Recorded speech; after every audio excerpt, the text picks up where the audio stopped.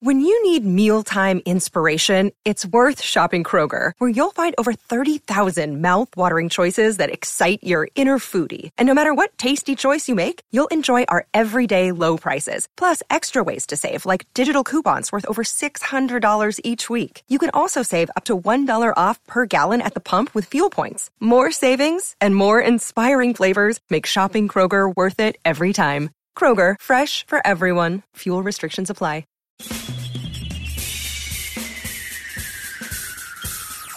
This is The Other Side of Midnight with Frank Morano. They're running a strange program, y'all. Now, here's Frank Morano.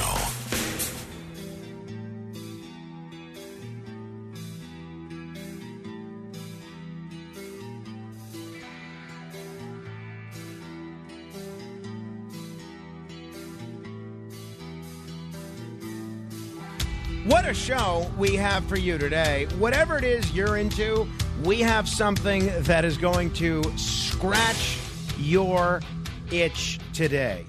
This is going to be one for the ages. Coming up in about 15 minutes, we're going to talk with Ralph Nader, longtime consumer advocate and former independent candidate for president, also a best-selling author. He's written more books in his life than I've actually ever read. I'm looking forward to talking with him about something that I'm very interested in, which is whether or not we're moving to a cashless society. I went to a baseball game the other day, and they don't take cash. And Ralph Nader has some real concerns about what that means. Fewer and fewer businesses taking cash. And some municipalities in some states actually have passed laws requiring businesses to take cash. And some businesses are still ignoring that. So we're going to get into that in just a few minutes. But I'll tell you, in all sincerity, you know what really grinds my gears? You know what kills me? These robotic spam text messages from politicians that I've been getting. I don't know what it is. I really think part of my problem in life, not just with respect to this, but in terms of just my time being budgeted improperly, I really think too many people have my number. I really do. I get so many robo-texts. Some of them are from very worthy charities. Others are most of them are from politicians. Look, just today, Salvation Army. What's this? This is, who's this? Nikki Haley asking me to donate money to somebody. I don't know. Who is this? Let's see. Support Mike Lawler for Congress. Who is this one? This is, and then I always unsubscribe, and yet I just keep ending up on more lists. It's really the absolute worst. It's really annoying me like crazy. It's my phone buzzes, and there's no differentiation between one of these spam text messages, which is what all these political solicitations are to me, and a text message from my wife or a friend or a family member or a coworker. Oh, here's a text message from Sarah Palin asking me to give money to her. Let's see, what else we got? I mean, there's all these text messages. This is just this week. It's too much. Well, now, apparently, I don't know if you've experienced this. Call me if you have, 800-848-9222. And this is a nonpartisan issue. I'm getting them from everybody, Democrats, Republicans, a couple of independents even. And I'm apparently not the only one that's pretty ticked off about this.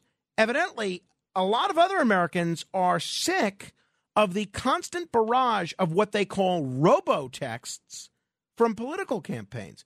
Listen to this statistic. Campaigns have already sent 90.5 million text messages this election cycle, including some 68 million from Democrats and around 23 million from Republicans. Marketing texts have an open rate, you ready for this, of 98%, compared with, what do you think it is for emails? 22% for emails. So that's why these campaigns are turning to robotexts instead of these mass emails, because nobody's opening the emails. They're just delivering them. That's a whole nother can of worms, which we'll talk about if you care. So 98% open the text. You know what it is? You can't tell right away that it's spam. You think it might just be a regular text message, and all of a sudden you open it and it's somebody asking you for money. Keep up the momentum. Are you all in Congressman Lee Zeldin's rescue mission to save our state? No, I'm not all in. I'm out of these text messages. What else do we have here?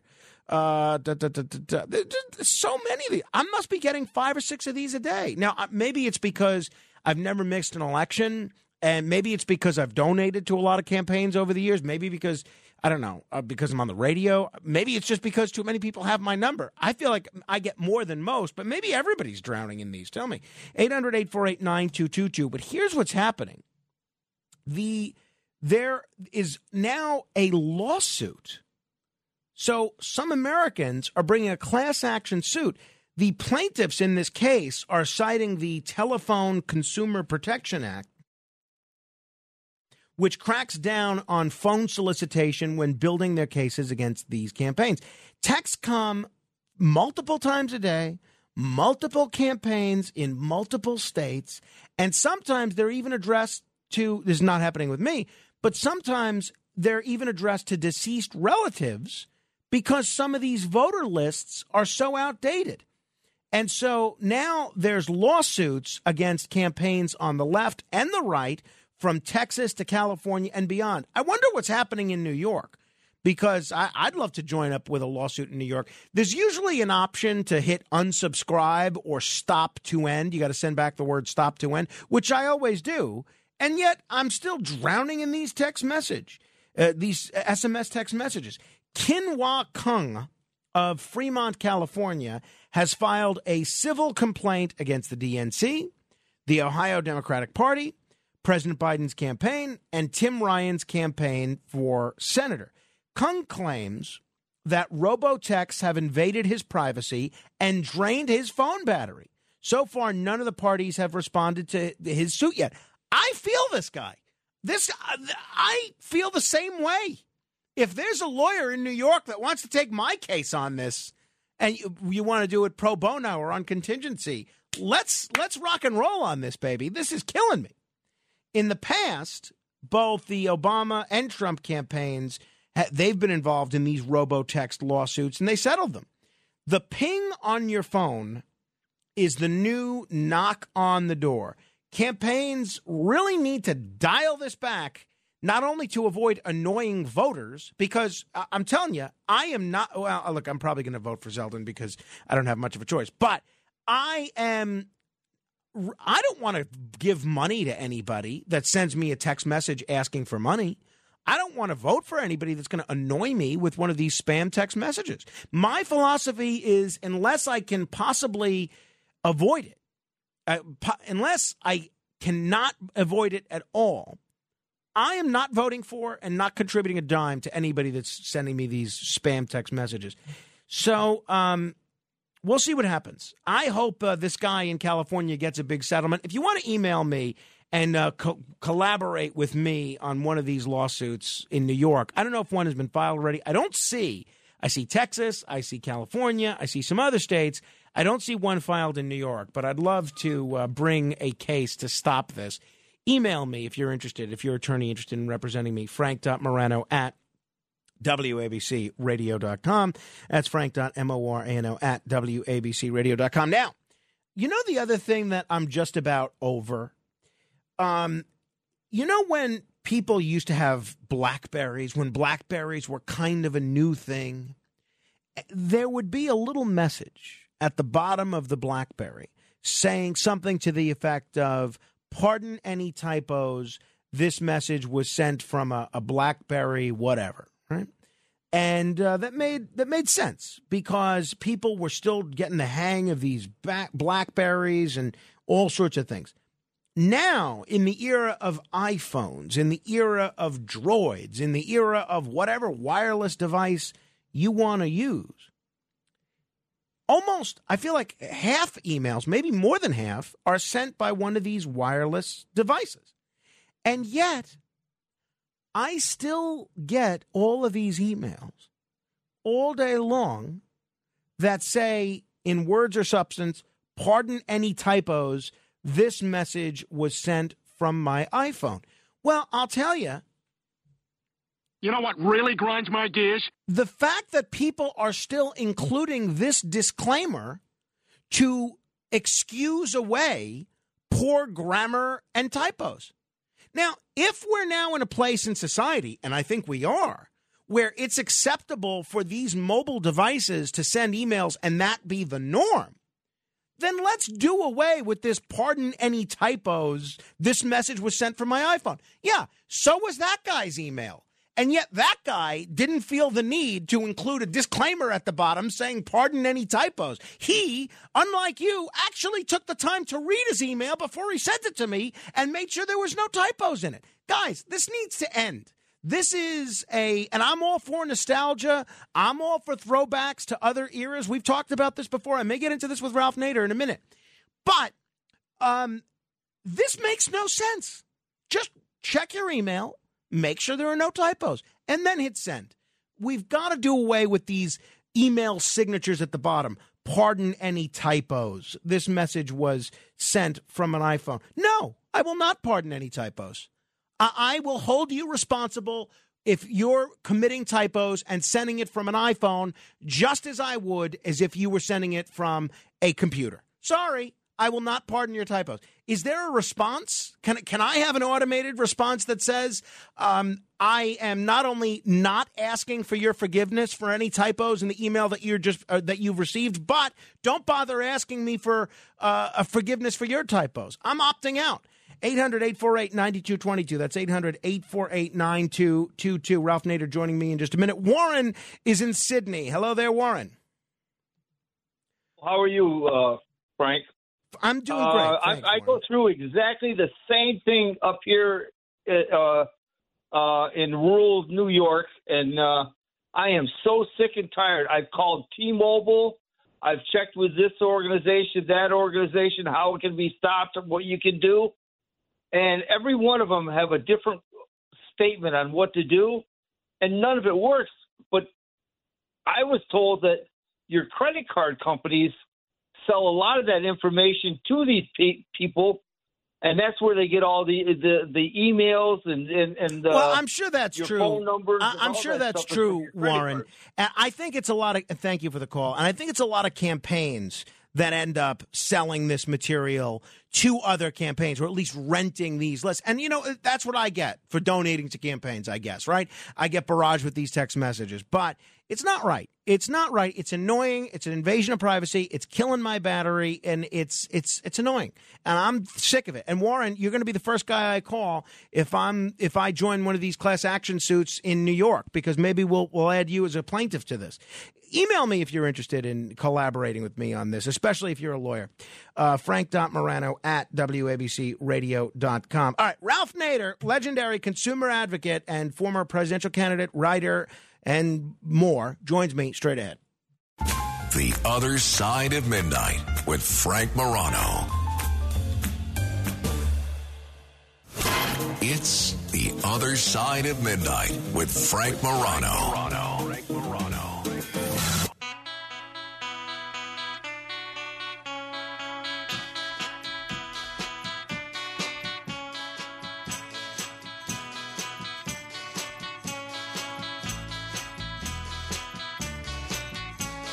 This is The Other Side of Midnight. I'm Frank Morano. One of the great joys of working in radio, and there are many, you get to entertain people, you get to hopefully shed some light on some interesting stories people may not be aware of, you get to have a lot of fun most of the time, you get to talk with callers from all walks of life, but by far, selfishly, the greatest joy that I've had in working in radio has been to speak to interview, to meet, to get to know, and in some cases befriend people that you've always really admired. And I can't think of a person that I've had more admiration for throughout my entire life than Ralph Nader. Ralph Nader is someone who has saved more lives through his activism, his research, and work than most people who have ever lived in the history of human society, and that is not an exaggeration in the slightest. It is a great pleasure to welcome back longtime consumer consumer advocate, former independent candidate for president, and the author of many books, including the Ralph Nader and Family Cookbook, which is filled with a lot of great recipes, even if you don't like Ralph's politics or Ralph's messaging. It's great to have back on the program Ralph Nader. Mr. Nader, it's great to talk to you as always. Yeah, thank you very much. One thing about the cookbook, it has the Mediterranean diet, which has been viewed by nutritionists as the healthiest diet in the world. So it doesn't distinguish between conservative and liberal eaters. These are recipes from your parents' restaurant, right? That they ran for a long time? What we grew up on. And from Lebanon, it's recipes, and it's not high on sugar, salt, fat. It's heavy on vegetables and fruits. Tremendous, delicious recipes because of condiments, all kinds of uses of garlic and mint. And so it's the Ralph Nader Family Cookbook. Local publisher in New York, Akashic Press. If you want it, you can get it autographed. Great gift. It is, and people can order it on nader.org. I have a copy, and I'm quite partial to the Baba Ganoush. People should try that. Speaking of how people are ordering things these days or purchasing things these days, you had a terrific column about some of the potential hazards of a cashless society, and in this column, you put out a clarion call for a civic group to arise to oppose the move towards a cashless society. How prevalent is the cashless society becoming, and why is this bad news for the public? Well, the moment you start buying things with a credit card, debit card, payment system, PayPal, and so on, you enter a credit type gulag of debt, interest rates, and you lose control over your money. I'll give you an example. Let's say you're buying things with cash. You don't have a credit card. And cash is defined, by the way, as paper money, checks, and money orders, not just paper money. And by mistake or oversight, you bounce a check. The bank will charge you $35. It costs them less than $1. It's a profit center. It's billions of dollars a year. Now, once you're in the credit card gulag, they can charge it and enforce it by simply deducting from your credit card base, your account. But if you're on a cash basis, they have to ask you to pay for that. They have to ask you to pay for the $35. Now, people are going to object if they have to write a check to all these groups that are dunning you, all these corporations that have late payment fees and penalties and surcharges. I mean, it's up to 330 different kind of fees in the banking industry. And if you're stuck and you've lost control of your money, you've lost control of your privacy because they know all your payments and what you buy, what you prefer, what you get for your kids, what you get for your friends, and they use that money, as everybody knows, that data rather, to feed to advertisers, at least the Facebook and Instagram people, and who knows what else. You expose yourself to identity theft. You can't have identity theft if you pay cash or by check. You have identity theft because you're in the credit card gulag. And as a result, there are millions of identity threats which become real nightmares to people. You can imagine what it takes to unravel something like that. So that's why I came out with this column, because in a strange way, nobody 2,000 years ago, Frank, would have predicted this.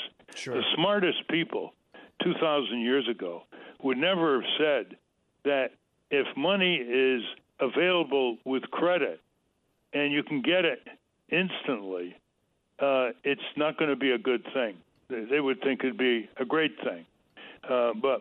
And I haven't begun to touch on the negatives here that go on. For example, once you're in the credit card gulag, you're subject to these fine print contracts, which you really can't negotiate. You sign, you click on, it's over. You can't change a word, can't change a number, which is completely opposite what freedom of contract is all about, which is a meeting of the minds between the buyer and the seller. When was the last time you met the mind of, shall we say, Citicorp or Prudential Insurance? It doesn't happen. So what they do is once they got you snagged, then they say, oh, you cannot file a lawsuit against us. You cannot have a trial by jury, as your right is under our Constitution. You cannot exercise liability against us if we mistreat you. No. So basically, they're crossing over from contract into the wrongful injury of tort law, and limiting your access to the courtroom, limiting your access to justice. So you have privacy. You have the limitation of going to court, where they find fine print to prevent it, shove you into coercive arbitration, where they prevail most often. You have the identity theft problem, and you have all these incredible interest rates. The average interest rate right now for student loans is about 5 or 6%. The average interest rate for unpaid credit card balances is around 17%. And the average interest rate for payday loan rackets, I mean, that the sky's the limit. Once they roll it over, it could be 400% or 500%. So that's why we're proposing a new citizen group. And the wonderful thing about it is it's not partisan. It's not red state, blue state. They all get screwed the same way. It doesn't matter what their political background is. We want to build one where there's a strong defense of cash, a strong defense of freedom of contract, a strong defense of privacy, and a strong defense of your right to go to court. You actually point out in your perpetrator accountable. You actually point out in your column, to your point about this being a nonpartisan movement, that Republicans actually, according to opinion polls, oppose the movement to a cashless society by a much higher margin than Democrats and independents do. That's right. That really was surprising to some, especially the margin was quite large. The margin. Look at this figure. This is a Gallup poll. It just came out. They said 56% of Americans like to have cash with them at all times when they're outside their home. And that's not surprising. They get caught in a situation and they want to have some reserve cash. But Republicans are most resistant, the poll says, to a shift to a cashless economy. 60% saying they would not like it. 60%. Independents register 45%, and Democrats register 28%, saying they do not want to shift to a cashless economy. That's surprising. I'm a bit surprised about the Democrats' obtuseness here, because all you have to do is look at authoritarian regimes around the world, Frank. Why do you think China wants to get rid of cash? Because the government wants to control you. So this isn't just corporations wanting to control you, control your money, rip you off, invade your privacy, expose you to identity theft, block your courthouse room access. The U.S. Treasury, for example, is saying to Social Security recipients, if you don't open an account, it could be a direct express or open a bank account if you're unbanked, you're violating a federal regulation. We want to send you your Social Security check every month electronically. We don't want to send it in the mail anymore. Really? I mean, what's going on here? So authoritarianism in the corporate world and the government world wants to get rid of cash, check, money order. You'd think American Express would be a little upset about that because, from way back, Frank, that's one of their major business lines. The only commercial group that is on the side of retaining cash, and not surprisingly, is a segment of the ATM business.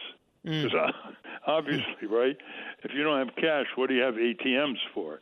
So this is going to be a very hot issue. Let me tell you why. Because there are some states that prohibit businesses from not accepting cash. I mean, some of your listeners are now saying, what's going on here? Cash is legal tender. It's a U.S. statute code. You got to take it. Well, you don't have to take cash if you're a seller if you notice the buyers, like when FedEx stopped taking cash, one of the first companies quite a few years ago, they had a notice. When you walked into their office, they said, we don't take cash. The Treasury Department says if you give consumers notice, then you can deny using cash from them. You can say you'll have to use your credit card or your debit card. But now you see some companies are violating state laws. There are several businesses in District of Columbia that prohibit cash transactions, and they're violating D.C. law. Wow. And when my associate went to the D.C. government and said, hey, why aren't you enforcing the law here? He said, well, we don't have funds to enforce the law.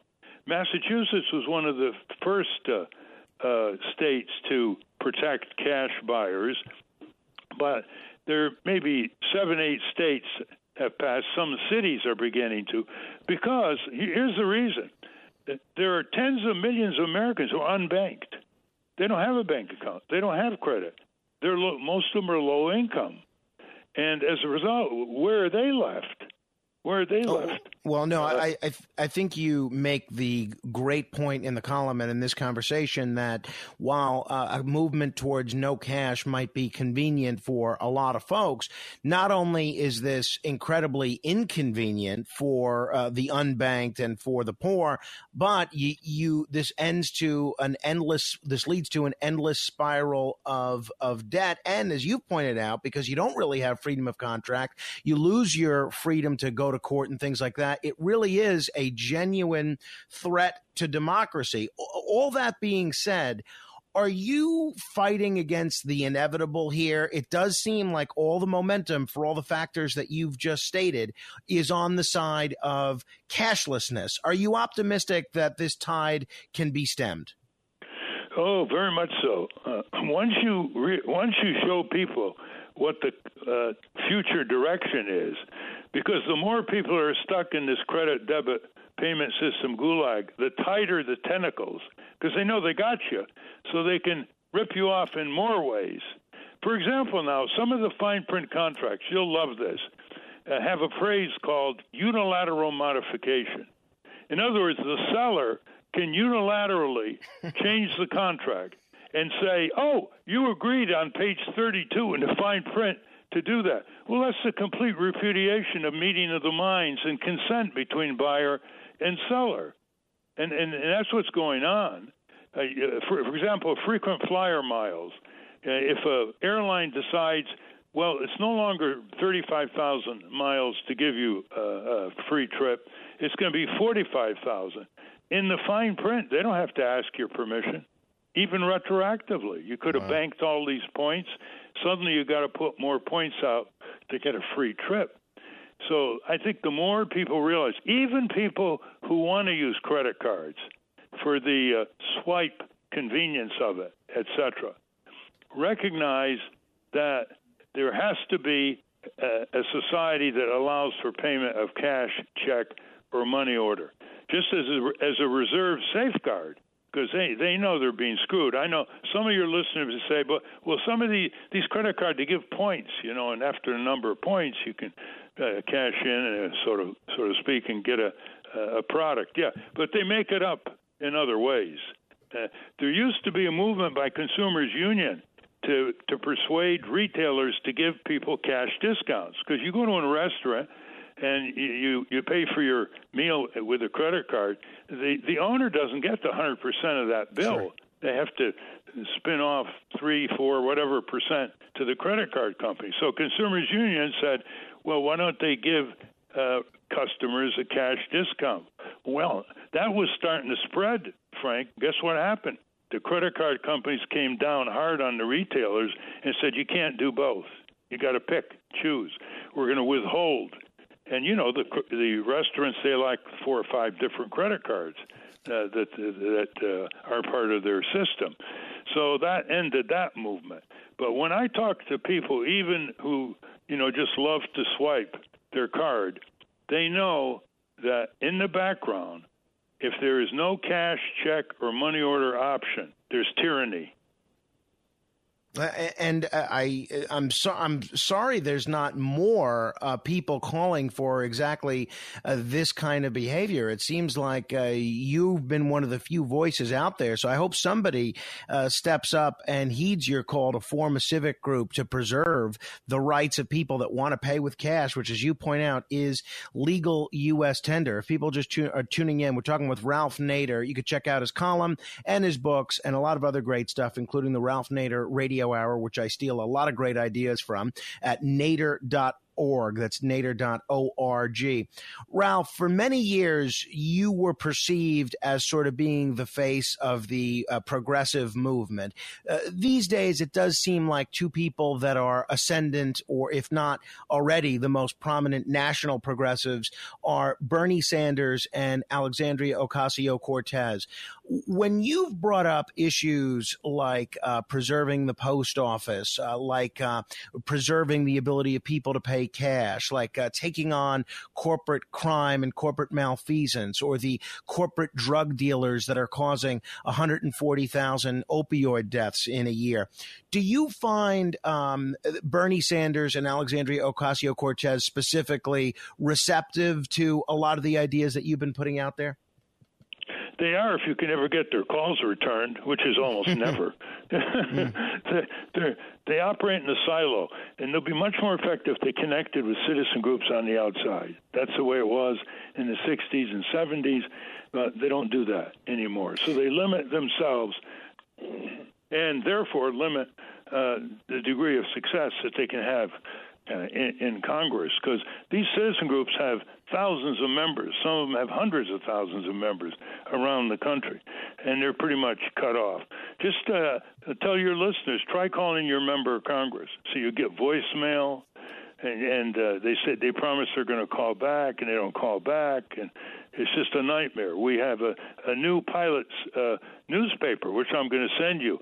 It's only in print. It's called the Capitol Hill Citizen. People who've got it have been overwhelmed in the pleasure of covering Congress in other than official source journalism. It's called the Capitol Hill Citizen. And one of the reporters tried to get his West Virginia delegation, and he outlined it all, step by step, how he was pushed here, pushed there, delayed here. Nobody would call him the two senators and his representative. And so that's a big problem. I think what we have in the cash thing, Frank, is there are tens of millions of people who are unbanked and not part of the system. And so politicians put their finger to the wind, and when companies want to go totally credit card payment system, they feel the heat from these other people. About 20% of the consumer base is using cash, check, money order, and they can make some noise, and their groups can make some noise, and some of these are civil rights groups. So you ask the question, what's going to slow this down? What's going to slow it down are people who are now outside the system and can be really clobbered. You mentioned the new newspaper, Capitol Hill Citizen. I think this is so interesting because it's a print publication. These days, it seems like every day there's a new media outlet coming out that's online only. Even a lot of publications which have historically had a large print following, they're migrating towards online only. Why in this environment, when the rest of the world seems to be going the other way, are you launching this new print publication? Because of the kind of reaction we're getting. They say, what a pleasure it is to hold a newspaper in my hands without distraction, filters, all kinds of advertisements. I can concentrate on reading the newspaper. So people are really increasingly getting fed up by the intrusion, the distractions, the overwhelming clutter of the online world. That's one. And the second, it's quite interesting, is they feel exclusive. It's like the old records, right? The old records now are coming back into vogue, right, Frank? That's true. Vinyl, it's back. Yeah, it's the vinyl records. I mean, they're even paying premiums for it with ads. Collectors are doing that. Anyway, I think this is going to work. Now, one of the reasons we went only print is because we put stuff online all the time. It doesn't matter. Nobody pays any attention. It's too cluttered. There's just zillions and zillions of blogs and websites and so on. I have a weekly column. It's called Nader.org.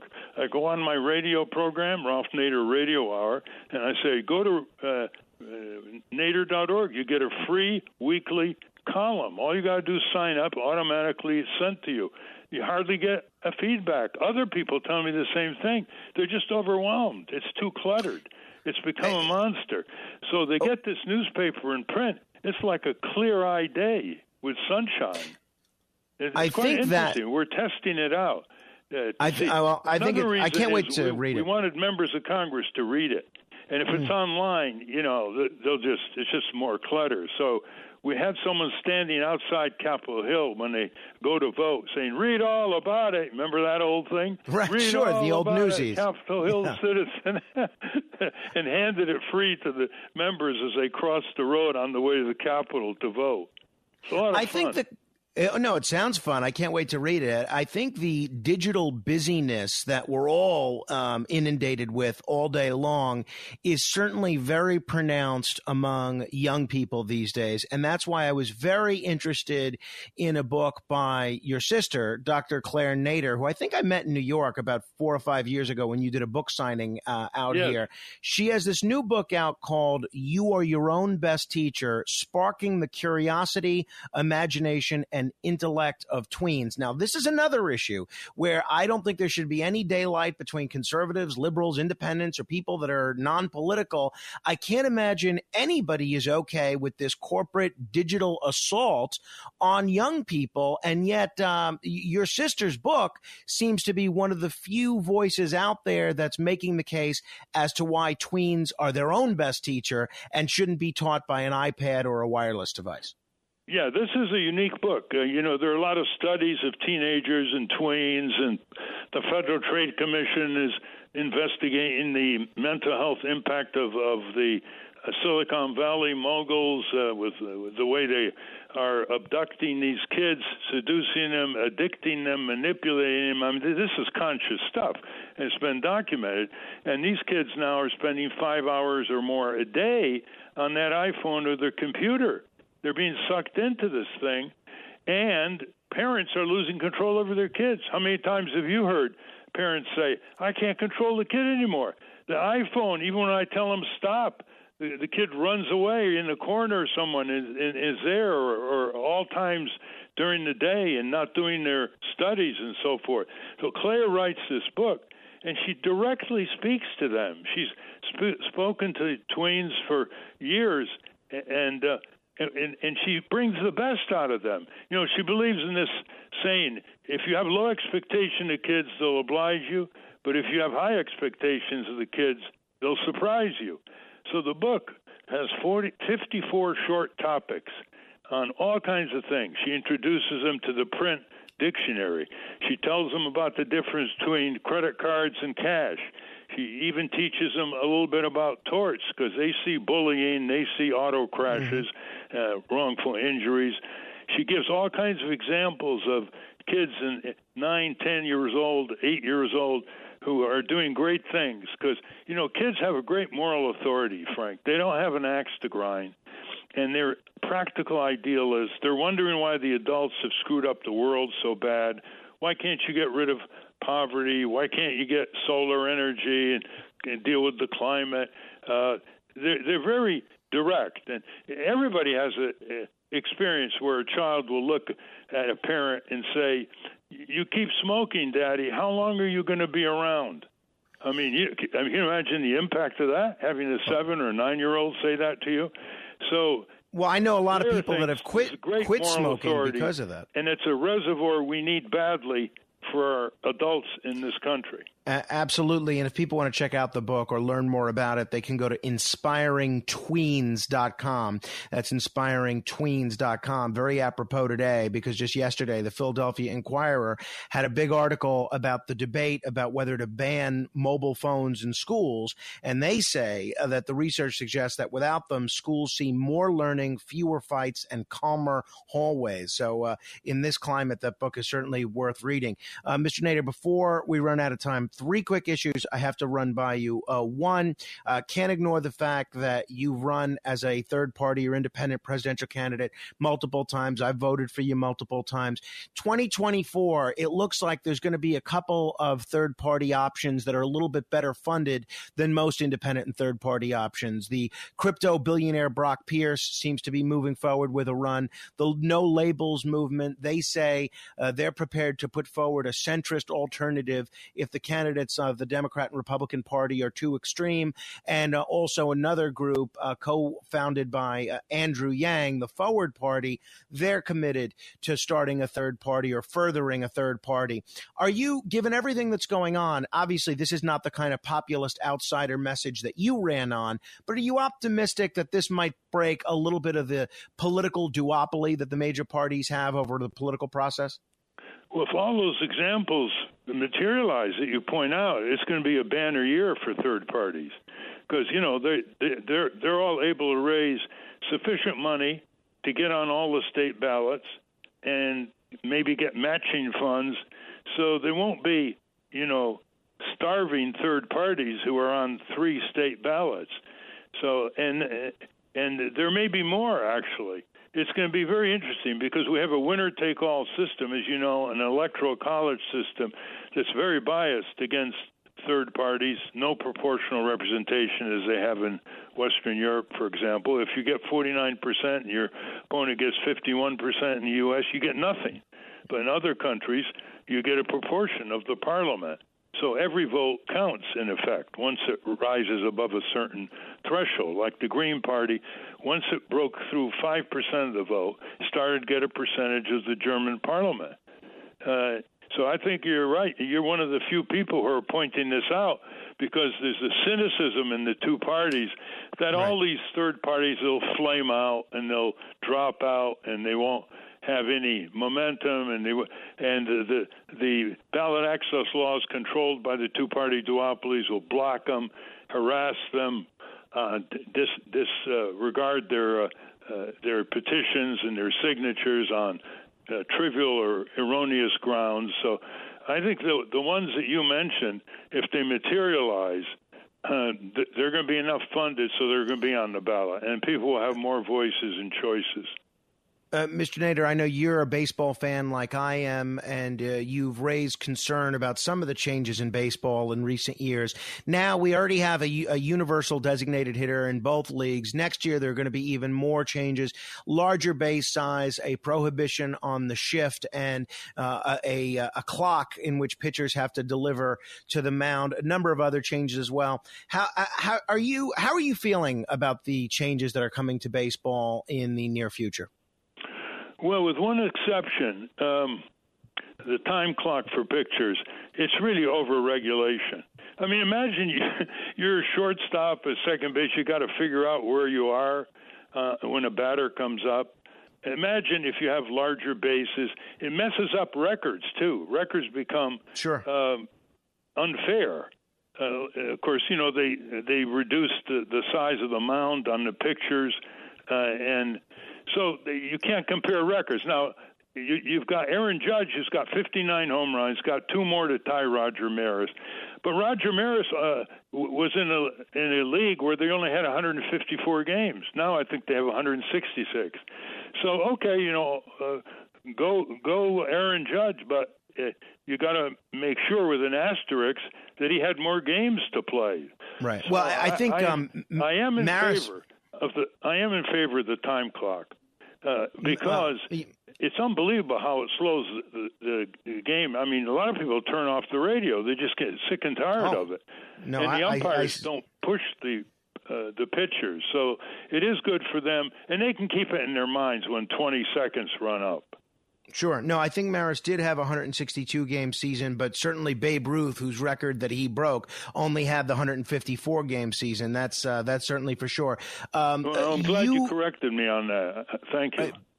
Just so, I mean, look, 60 years ago, we can all forget a thing or two. But you first kind of arose to national prominence through your work against the Chevy Corvair, unsafe at any speed.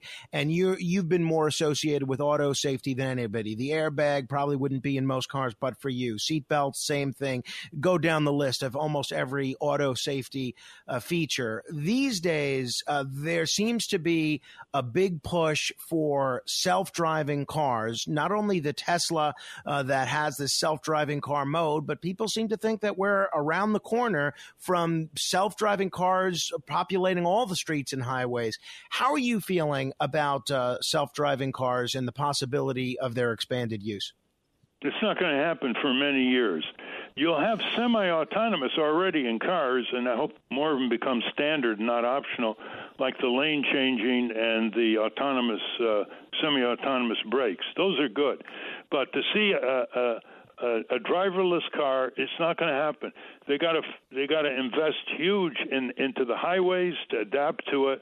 The data is nowhere near facilitating their deployment, in contrast to the constant optimistic predictions of Elon Musk, which are always wrong, and he has to keep repeating them and pushing off the date. But most important, people think that hackers can take control of their car, their driverless car, they're going to lose confidence in the very phrase driverless car. Without motorist confidence, there's no way you're going to see driverless cars.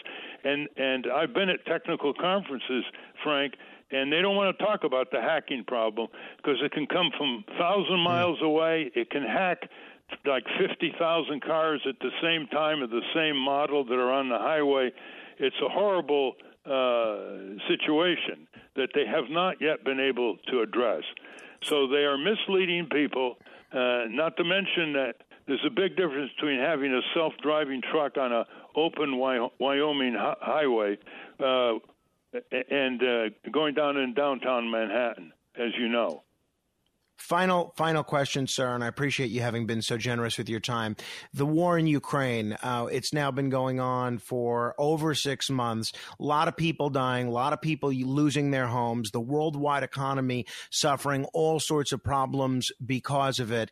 How do you see things going now? It seems like there is a little momentum on the part of the Ukrainian military in taking back some territory. Where do you see things going from here, and where would you like to see things going from here? I want to see ceasefires and rigorous peace negotiations between the parties, and the U.S. is not doing the lead on that. They're spending billions and billions of dollars for weapons, but they're not spending any resource and time for peace negotiations. Right now, the obvious acrimony between Russia and Ukraine is not conducive. They need third parties, and throughout history, it's always been third parties that bring the parties together. And our State Department has failed on that. I've written a column on that. You can read it on nader.org. And Joe Biden has failed on that. In fact, the State Department admitted a few weeks ago that Secretary Blinken isn't even in contact with his counterpart, Lavrov, the foreign minister in Russia, where there used to be regular communications. Well, that's no way to end the war. And so we need people tell their members of Congress, stop hoopling. There's quicker money for Ukraine than for the opioid, the Departments of Public Health in New York and elsewhere, and all the needs there. So it's too belligerent. We want waging peace to be right up there at the top. And that's what the charter of the State Department called for 200 years ago, waging peace through diplomacy. And it's not Mr. Nader, done. It's always a treat to talk with you. Thank you so much for the time. Hope everybody checks out your sister's book, inspiringtweens.com, and they can check out your column and your books at nader.org. I'll look forward to our next interaction. Well, thank you, Frank. Thanks for alerting all those parents that are losing control over their kids to the Internet. Thank you. If you want to comment on any portion of my conversation with Ralph Nader, please give me a call, 1-800-848-9222. That's 1-800-848-9222. This is The Other Side of Midnight. Straight ahead. The Other Side of Midnight. It's The Other Side of Midnight with Frank Morano.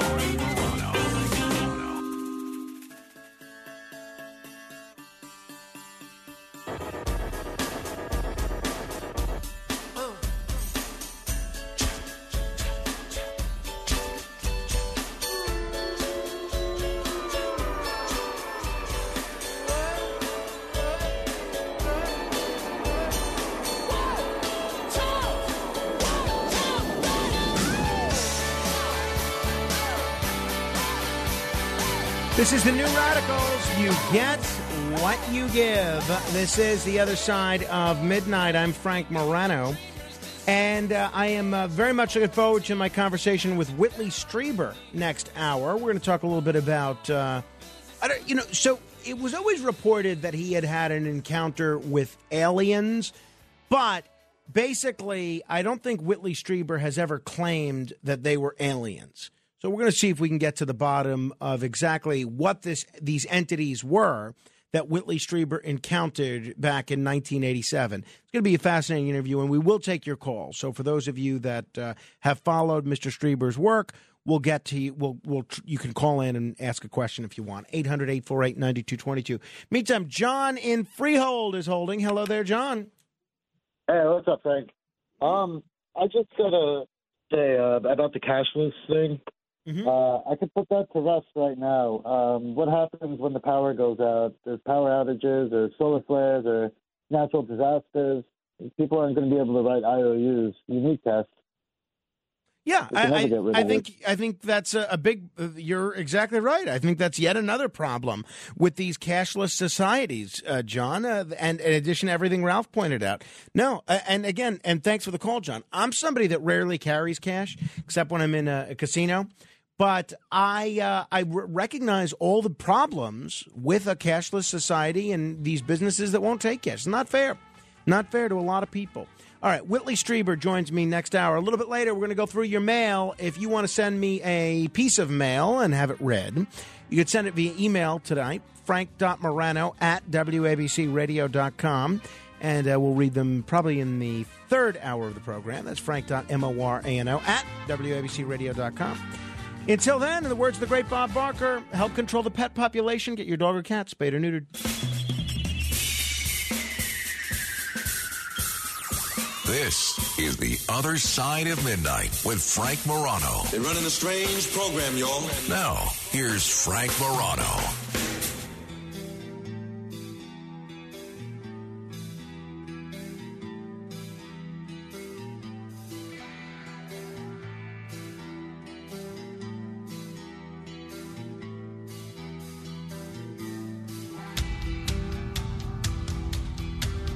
For many years, I have been a fan of Whitley Strieber. In terms of being a storyteller, in terms of someone who has an incredible amount of insight into a wide variety of subjects, there's simply nobody like Whitley Strieber. He's the author of over 30 best-selling books, both fiction and nonfiction, one of the most fascinating of which deals with his own very unique, very unusual experience, which we'll talk about in just a moment. He has been a collaborator on a variety of projects with Art Bell, including on something that became a movie that was sort of a household name. And when it comes to the world of the paranormal, he is one of the foremost experts and authorities, and I am just thrilled that he's agreed to join me on the radio for the hour. Mr. Strieber, it is great to talk with you. Thank you for joining me. Well, it's a pleasure to be here. It's my first time on your show, and I'm glad to be here. Well, thank you. Hopefully it'll be a pleasant enough experience that you'll be a repeat visitor.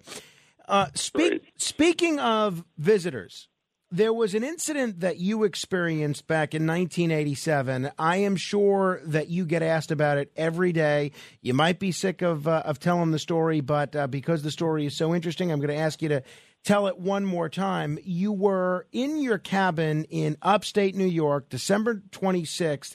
I guess it was 1985, not 1987. Right, the book Communion was published in 1987.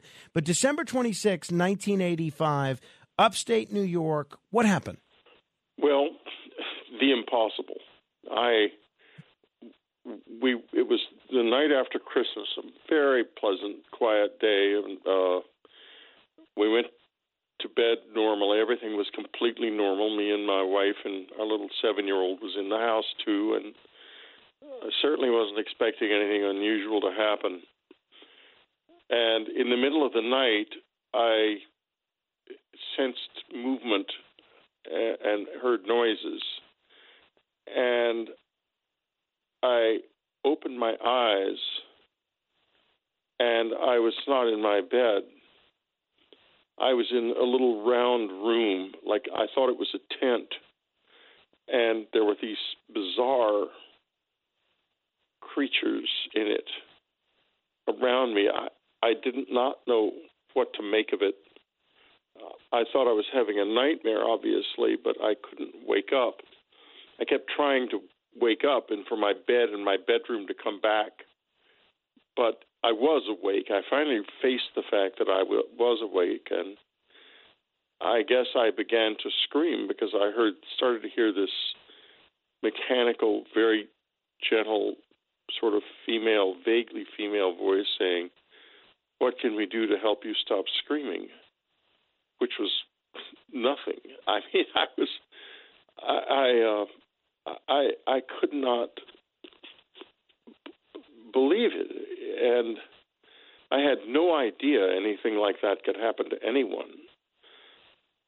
And it went on for quite a while. I was raped. I was they put a needle in the side of my head. It was absolutely appalling. It was a dreadful experience. And then it ended in the sense that I have no memory of how it ended. I just woke up the next morning feeling ill and disturbed.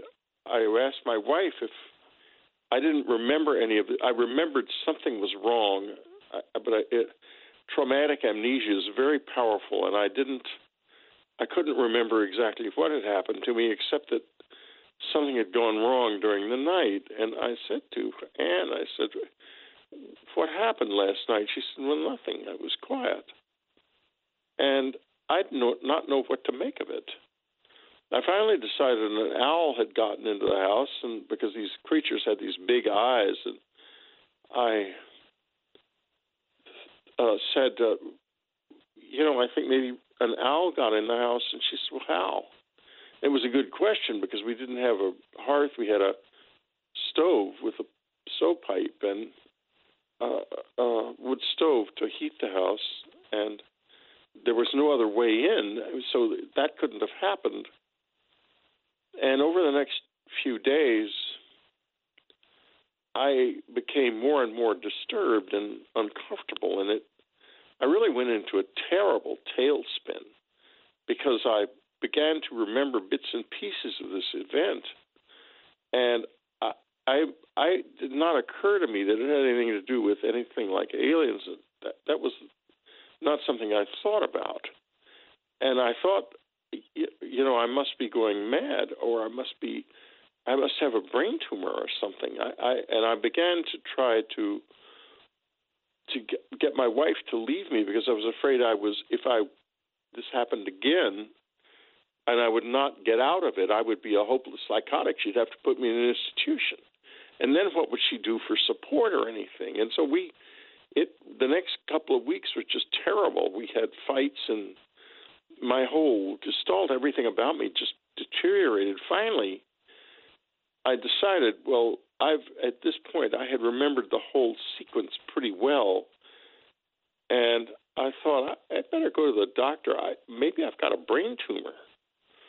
And so I went to my doctor, and I described what I remembered at that point. He looks at me and he says, "You're telling me you think you were taken aboard a flying saucer by little men."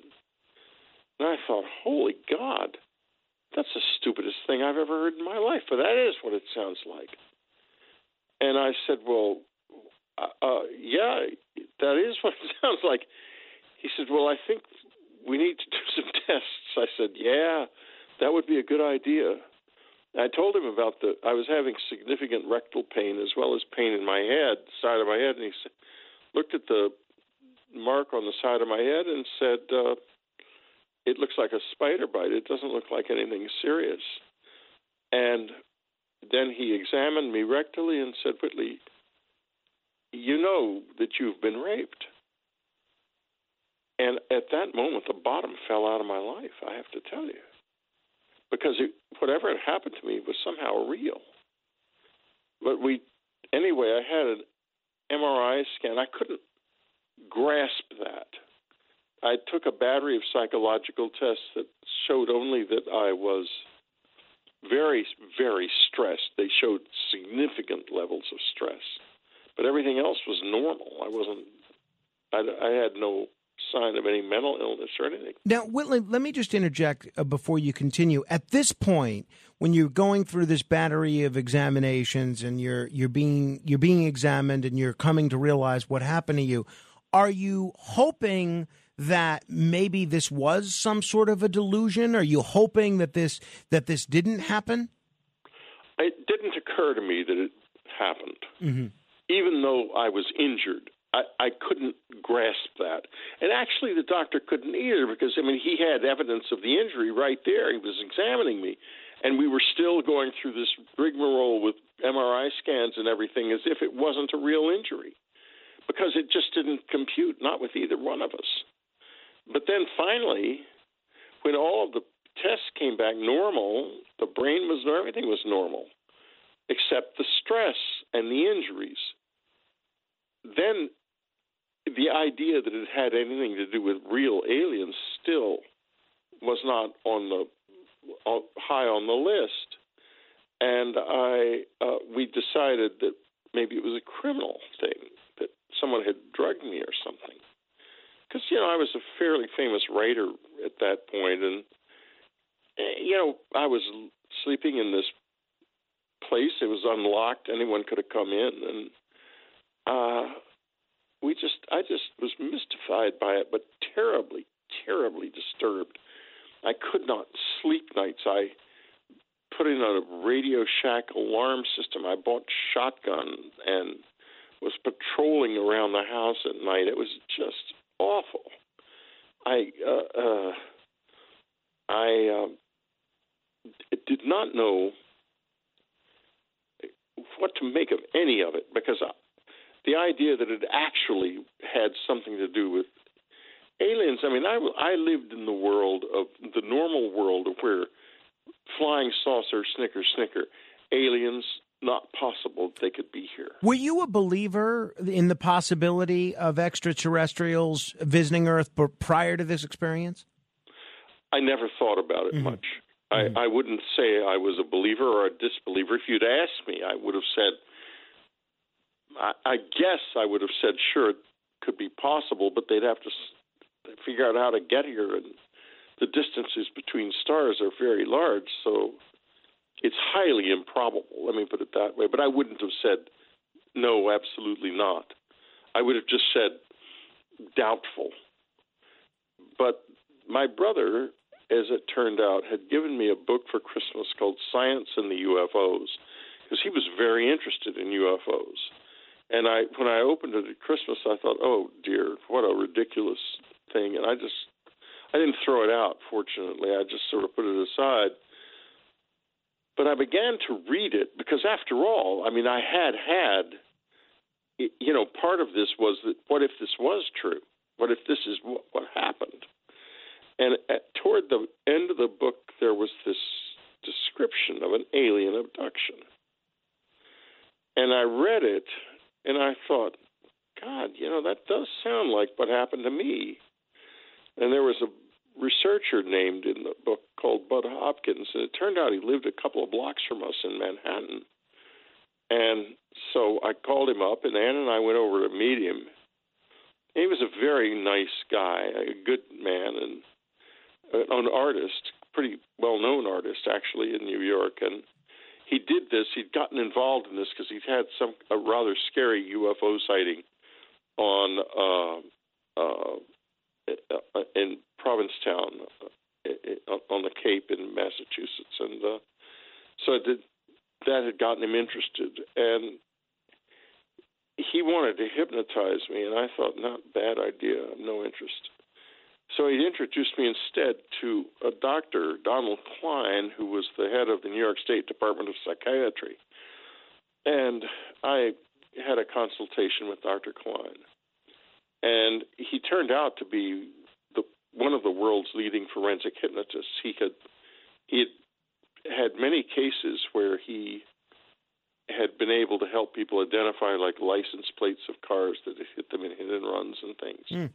So the guy knew what he was doing, clearly, and all the stuff about hypnosis that you see now is basically just made up. If it's done by a professional who knows what they're doing, it could be an effective tool. And now, at this point, neither I nor Dr. Klein thought that when I was hypnotized that I would continue to remember these aliens. What we were doing in the hypnosis was to try to identify evidence that would help me go to the New York State Criminal Investigation Division, which I had already talked to, and give them sufficient information to start an investigation. Because I thought I had been assaulted by people who perhaps had been annoyed by one of my books or something, or just plain crazy. That they had given me LSD or something. That was my thought. In any case, when I was placed under hypnosis the first time, I remembered things that had happened the previous October that I hadn't even thought about. And they happened when there were friends at the cabin. They absolutely threw me. I screamed my head off in the hypnosis session. And so afterwards, the first thing I did is I went home and called the friends, Annie Gottlieb and Jacques Sandalescu. And I said, do you remember the time you were at the cabin in October? He said, yeah. The light, Jacques said, the light. I said, what are you talking? Tell me about that. He said, there was a huge light over the cabin. You don't remember? We talked about it in the morning. And then Annie chimes in and says, Whitley, there was something running in the house. We heard it too, running through the upstairs. And that scared me pretty badly. Because apparently whatever this was had been in the house in October also. Then all the thing that this hypnosis we did in December, on the December incident, did was make it more clear. And that was the start of the rest of my life, basically, because I didn't walk out of there thinking it was aliens. I walked out of there thinking, obviously something weird happened to me, and I don't know what it was. And I'm still sort of in that space all these years later, because I've had many experiences with this over the years. It's not gone away. I've written a number of other books about it. The latest one is called A New World, and I'm from last summer before last, and I can't say it's alien contact, but I can say this. There's something important about our world that we don't understand. So you and if people are just tuning in, we're talking with Whitley Strieber, a best-selling author of many books. You could check out his website, unknowncountry.com. A lot of interesting news stories on there, analysis, some more background about the case that we're talking about. But you've used the term aliens a few times in the last 15 minutes, and then you just said, and I know you've said previously, that you can't say that these entities were aliens. Yeah. What do you think they might have been if they weren't extraterrestrials of some sort? Well, that's a great question. If push comes to shove, I would say the alien hypothesis is the leading contender. But I have never. But if you look across the whole spectrum, and this is a big experience, many people have it. Not a single piece of hard evidence, not a single inch of video, nothing of these things has ever. In this house is loaded with cameras. I've had cameras in my life ever since 6 weeks after this happened. And in all that time, not a single piece of video evidence. So if it is aliens, they're really good at keeping themselves hidden, and they're really, really good at they don't want to be discovered. Now, I will say there are a few pieces of video here and there and a few photographs here and there that may be something real. I wouldn't say that's impossible. But even if we do have video, we still don't know exactly what they are. What if there's something from this planet that we just don't understand? They're very clever at keeping themselves out of our space, and we don't often see them. You wrote a book about this, Communion, which was an incredible bestseller. It was in New York Times, #1 on the New York Times bestseller list. Yeah. Over 2 million copies sold, and they actually made a motion picture about it with a terrific actor, Christopher Walken. This is a little bit from the film version of Communion. Whitley, let's go back to that first time, the night of October 4th, last October 4th. What do you see? Is that someone there? You know, I see you. I'm seeing someone there. I don't think I like this. It's going fine. Get out! It's going fine. Away! Get away! Out! Get out! Get away! Why me? What have I done? This is no good. I can't do this. Whitley, tell me what you see.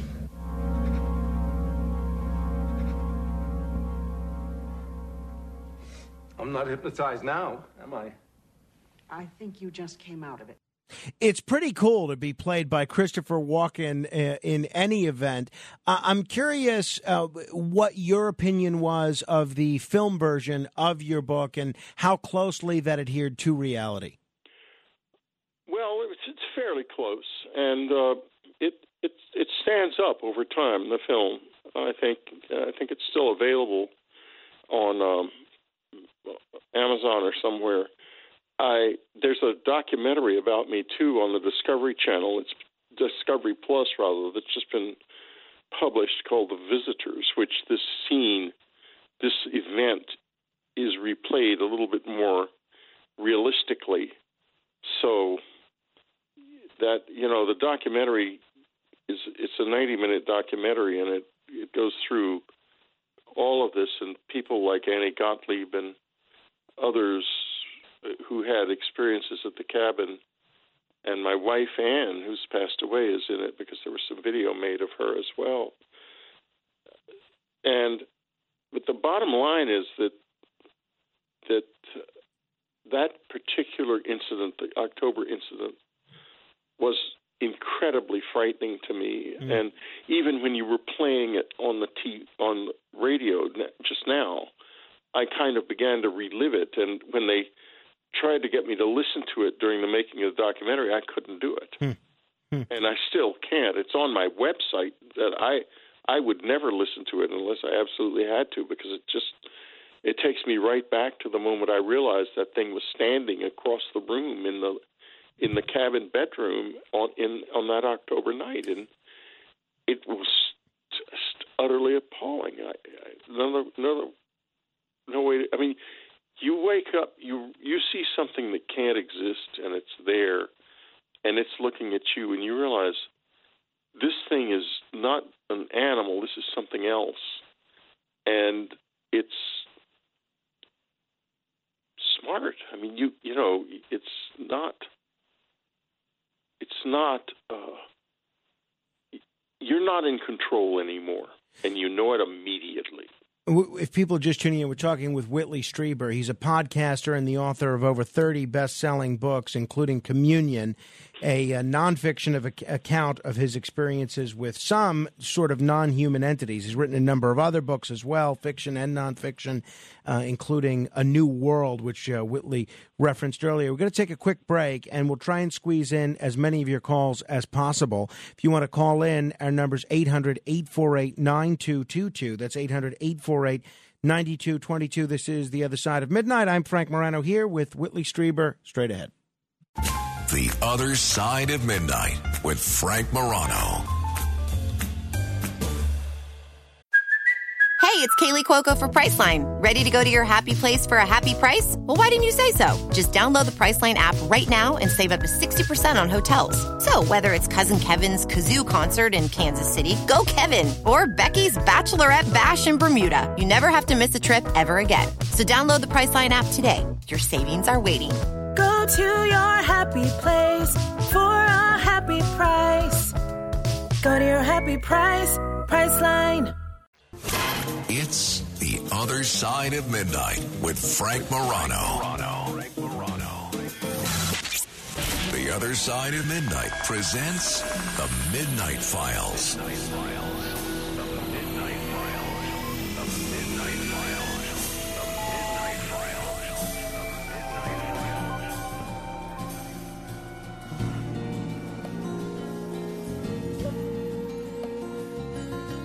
Midnight in the desert, shooting stars across the sky. This magical journey will take us on a ride, filled with the longing, searching for the truth. Will we make it till tomorrow? Will the sun shine on you?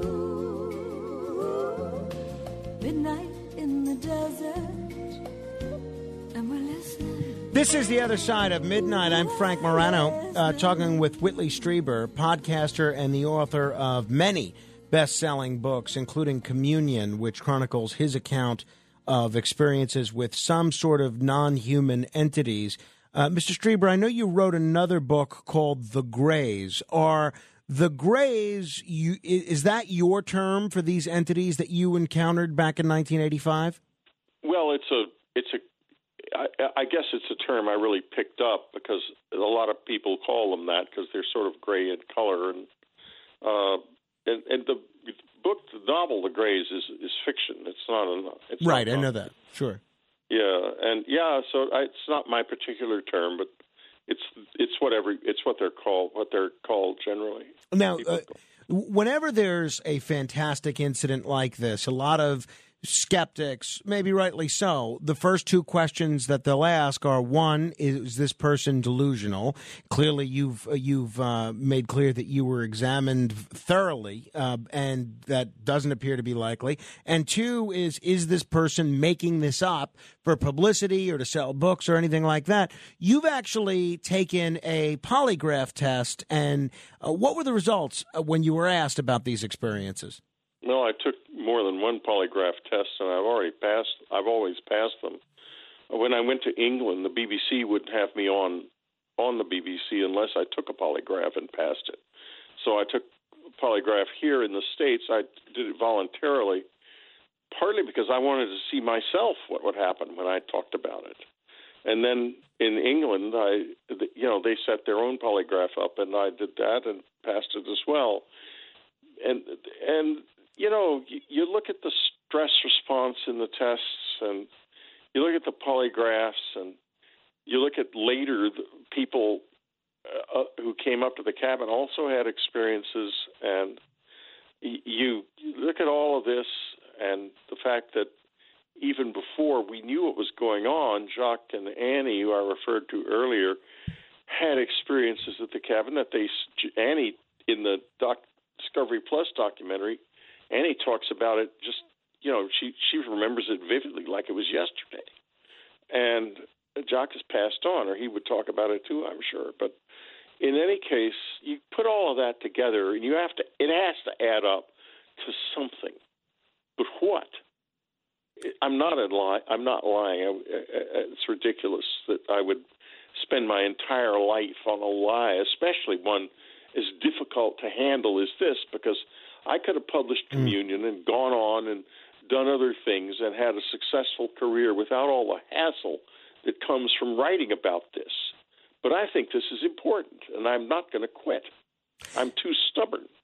No, I love it, and we're certainly glad. We're certainly glad that you haven't. You mentioned that Discovery Plus documentary that's gotten a lot of attention. I haven't seen it yet. Here's a clip from that Discovery Plus documentary. This is Whitley Strieber.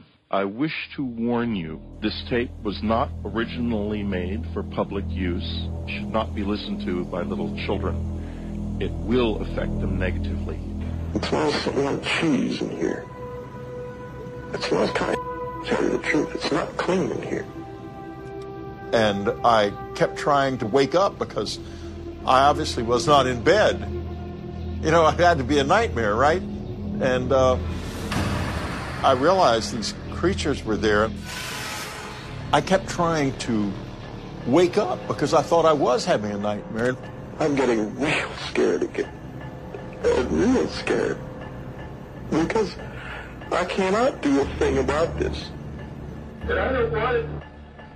Yeah. Listen, I can't listen to it. I'm sorry. Okay. I can't do it. When I hear my voice, the fear comes back into me immediately. And it's just impossible to do it. I can't listen to it. I tell you, it looks incredibly compelling, and I'm sorry if that was emotionally challenging for you to hear. I held the phone away from my ear as soon as I heard what you were going to play. But I tell you, it makes me want to get Discovery Plus just to see this documentary. What are folks going to learn in this documentary, and what did you think of the finished product? Well, it's a very solid look at this experience in general, and at my what happened to me. And it was, the filmmakers were respectful of the whole thing. They've got some excellent experts on there. It's a good show. If you get past the beginning, which is the screaming, which they pulled that off of the tapes of the video and it's real. I mean, it's just real. I'm not an actor. I couldn't just do that on command. And I think if you want to understand, learn something about this experience, it's a very good place to go, because I think it's maybe conceivably, it's certainly one of the very best documentaries about the Close Encounter experience has ever been done. I know that you've written subsequent books to Communion about your life and that have been nonfiction about your experiences. How many additional incidents, if any, have you had with these visitors ever since that initial experience back in 1985? Well, back in 86, I think, once Ann and I realized it was real, that it had happened, that something was there, we really thought, do we get out of the cabin? Do we sell the cabin? And I thought, well, we can't sell it without telling people what happened here. That would not be fair to other people. And anyway, she said, Whitley, they're real, and if they are real, we can't just walk away from this. And we talked about, what do we do? Do we try to get back in contact with them? And so I said, why don't we go out in the woods at night and sit in a place I knew by this time pretty much where they had taken me and where I'd gone up in the air with them and all this other stuff. Why don't we go out there at night and we'll sit together there and see if they are aware of the fact that we want to do this, and maybe they'll come back and maybe we'll have a more rational not so scary experience with this. She said, "Great idea, except for one problem. You go out there by yourself if you want to. I'm not going." And so I did, actually. I went out in the woods. I started going out in the woods at night. And there, after, 3 or 4 months, things began to happen at the cabin. They began to show up. And then the book was published, and we got thousands and thousands of letters. They were just, the postmen were coming and heaping on the floor of the apartment in big piles. And I said to Anne, "How are we going to even throw these out?" She said, "We're not throwing these out. I'm going to read them. I'm going to read every single one of them." And she hired a secretary, and she did. She read them all, and she cataloged them by the thousands. It was amazing. What a job she did. And now they're housed in an archive called the Archives of the Impossible at Rice University in Texas. They've been saved. Thank God. And you can see on every one of them little marks that she made indicating a code she had of what the significance of them all was. She did a fabulous job. But not only that, she totally took everything over. She decided, we're going to write a book. You're going to write a book about this. And she read every page of it. She was just made to do this. It was amazing. Then she would say, "Well, we're going to have so-and-so up because I think she or he will have experiences up here." And we had many people up to the cabin, and that used to happen quite routinely. The visitors would show up. It became our life. Wow. It still is. I mean, the book, A New World, talks about what happened just in the past few years. Do you have any theory as to why you or why there? Well, the why there part is fascinating because when I went back, when we lost the cabin, I didn't move away on purpose. I would never have left the cabin, but we had a lot of financial problems because, South Park and stuff came on with all kinds of jokes about my rape turned into a rectal probe, and it was a big joke. And people will buy a book of a controversial author, but not of somebody who's being laughed at. So my sales collapsed, and we lost everything, and we had to leave the cabin. I couldn't go back to the cabin. It was too hard because it was a tremendous personal loss, as you can imagine. And finally, the documentary people came along, and they were very, very sweet people, very thoughtful and good people, and we did the whole thing, and I said from the beginning, I'm not going back to the cabin. And finally, Mark Marbella, the filmmaker, called me up, and he said, "Well, listen, let's talk about how to end this." And I came up with all kinds of different endings, and they just sat silently and listened, and I finally had to say, I have to go back to the cabin. And I did. And it turned out to be an incredibly beautiful experience. The couple who own it now are lovely people. But there was something under the ground there. There's a big seam of iron through that part of the Shawangums, which are south of the Catskills, underground. The Iron Mountain record storage facility is about 20 miles north of the cabin. And when you're there, I could feel this energy there immediately when I got back. The first night I was there, a few things happened. There were some electronic things that happened, flashes of light that actually were recorded on the documentary. The second night, everyone left. The family left. The documentary filmmaker left. Everyone left. And I was left alone with the cabin. And so I lived the way I used to live when I was getting the visitors to show up, which I turned off all the lights, and I was alone in the house. And late at night, it almost happened. And it was much more powerful than it would have been anywhere else. And I could feel it inside me and outside me at the same time. I felt like if I stayed there for more nights, this would start to happen again. And it's got something to do with the land and the way at least I relate to that land and that iron. I'm sure it's got something to do with that. All right, we're going to squeeze in as many calls as we can at 800-848-9222. That's 1-800-848-9222. Let me begin with Jim in New Jersey. Hello, Jim. Hi, Frank. How you doing? And Whitley, I was glad to hear your voice again.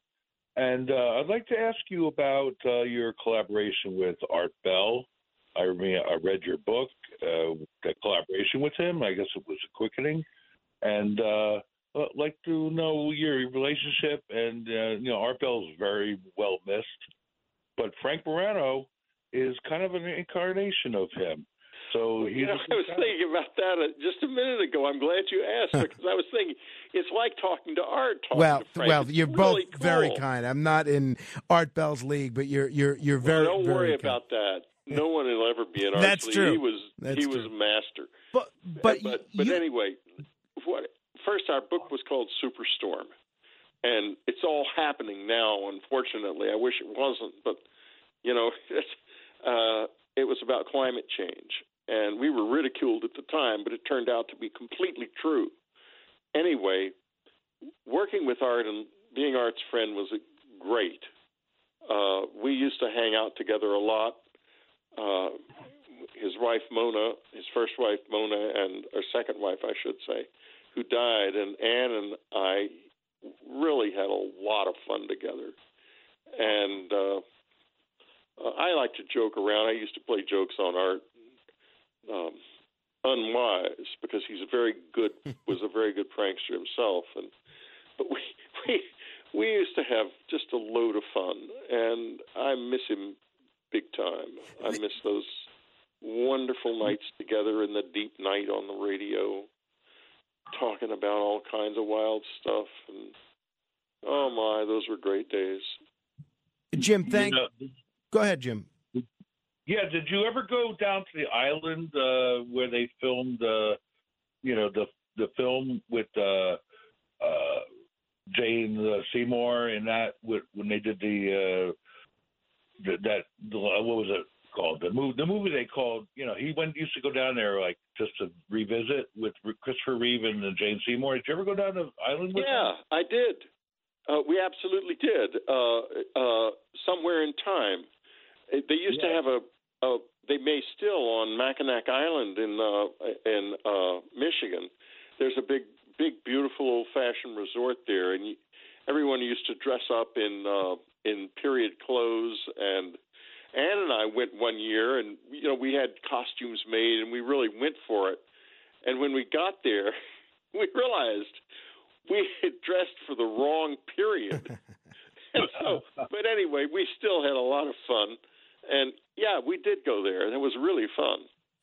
Jim, thank you very much for the call. That book that you co-wrote with Art Bell, Superstorm, that actually became the basis for a huge blockbuster motion picture with Dennis Quaid called The Day After Tomorrow, which is still on television all the time. People still talk about it. Did very well.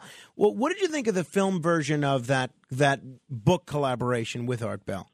Well, in one sense, it's realistic in that it does talk about how the climate will deteriorate and what is actually happening now. In another sense, it compresses everything into like a week. Right. A week. But, it's a movie. They have to, sure. They can't, and so, and it's really, it's a good movie. I enjoyed it. I've been very lucky in the movies that have been made of my books. The Wolf and the Hunger are both cool. Day After Tomorrow is a good movie. Communion is okay too. They were good filmmakers, but they did not have enough money.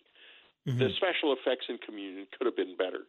They did their best with what they had. We had to take one quick break. We'll continue with Whitley Strieber in just a moment. We'll take your calls at 800-848-9222. This is 1-800-848-9222. Straight ahead. The Other Side of Midnight. It's The Other Side of Midnight with Frank Morano.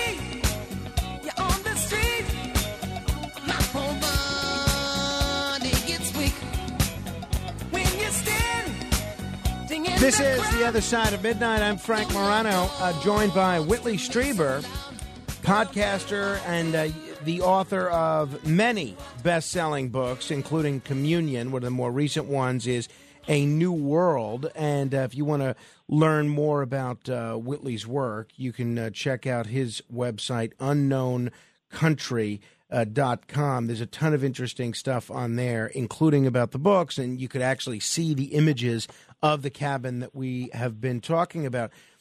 Mr. Strieber, you talked about that initial incident back in 1985. It sounds very traumatic and I think fits every definition of the word assault. You did have, though, some positive experiences with these visitors, right? What happened? Well, the next really big one that happened was about a year later, maybe, I think it was in February of 1988. Or 87, but it was anyway, it was about a year and a half later, I would say. And they had, we had felt like they were coming around the cabin, and I had been sitting out in the woods and imagining the idea of them coming, and we would sit together and talk and try to understand. I would want to understand them. And one morning, just before dawn, I heard a sound like a you know, when a shofar is blown in temple, that kind of a sound, or sort of a mournful kind of bugle sound, and it was such an unusual sound. I thought, could this have something to do with them? Because you know, it's quiet out here. Nothing would make a sound like that. So I put my robe on and slippers and went out on the deck, and I could hear there's a little hill there, and then beyond the hill, it goes down into through a little woods and then opens into a clearing. And I could hear a noise out there, a kind of clanking noise that didn't belong. So I walked out up to the little hill and across the little hill, and the woods were bare because it was winter. And I could see something beyond the woods in the field, in the clearing. There was something there, a big object of some kind. So I thought maybe this is actually happening. I started to walk down there, but then I heard in my head a voice that said, I hesitated for a moment, and the voice says, "Come on, come on." And I thought, whoa, I'm not coming on, not with that voice. And I turned around and went back to the cabin because I thought, what if I went down there and I just disappear, never seen again? What happens to Ann? What happens to my baby? And I didn't want that. I just didn't feel I could do that. I would not take that risk. As soon as I put my hand on the door knob of the cabin, of the door back into the cabin, there were these three cries above the forest, this, oh, oh, oh, that remain to this day the most strange and moving. I mean, they were very emotional, these cries, and they were very perfect, like, they were just perfectly spaced. They were almost like if you could imagine a highly emotional machine might make sounds like that. It was very strange. I almost turned around and went back, but then I thought, there's no way I can take this risk. So I went back into the house, and I went upstairs, and I was sitting on the side of on the bed, and I felt a presence in the room. And this was something we'd gotten used to because the cats could see them. Our cats could see them. And so when they were in the house and you couldn't see them, you felt like something was in there. The cats would be watching them move around. So the cats weren't there that day, but I'm sitting there and I felt this presence. And the next thing I knew, I'm suddenly in another room and I'm kind of gliding and I'm looking around. I'm trying to figure out where I am and what this is because it was totally real. It was like I was plunged from my bedside into this completely other space in a second. And I try to figure this out, and I would get scared if I'd stayed there for long, but I'm not scared at this point. And then I recognize it. I am looking up at my mother's desk. I'm in my mother's bedroom when I was a baby, and I'm gliding because I've just started to walk. They have taken me back using my own memory, I'm sure, memories that I don't have access to the moment I first walked, as if to say, you've taken a baby step. And that is how they communicate and where the relationship became a relationship instead of a scared guy face-to-face with the unknown. Wow. Because that sensitivity got through to me. Maybe I should have gone down there, and maybe I shouldn't. That's incredible. Absolutely incredible. And that's covered in the book Transformation? Yeah. Oh, and by the way, there's a new edition of Communion that's just out with a new introduction and, for the first time, an audio book, unabridged audio book, which I've read myself. It's on Audible. Well, that's pretty neat. And again, I want to encourage people to go to your website, unknowncountry.com. Let me try and squeeze in at least one more call here before we run out of time for the hour. Tom is in the Bronx. Tom, you're on with Whitley Strieber. Yes, hello. I'd like to say that part of your story about hearing the voices could come from LCLF, electrical low frequency. The United States government has a lot of unusual characters on the payroll. I was hit with ELF years ago where I was working across the street in a restaurant. They had some kind of a agreement with the restaurant where they were practicing on people. It was a retired FBI agent with his two relatives, and they would go through the country. Real quick, Tom, because we're only going to have about a minute. Yeah, well, anyway, part of your situation could be electrical low frequency, where you hear voices. It's from somebody that looks like they're using a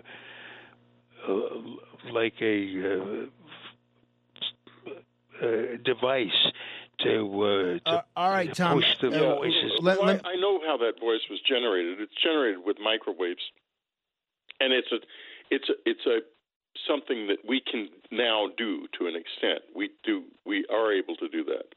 It wasn't extra low frequency. It was microwaves that generate that voice. But you don't believe that that's what happened in any of your experiences? No, it wasn't the government. Well, I have to tell you that I've never had a hostile relationship with the government with this. The CIA officer became involved in this from the very beginning, and he was always good to us. And he came often to the cabin, and they took it very seriously. They did not.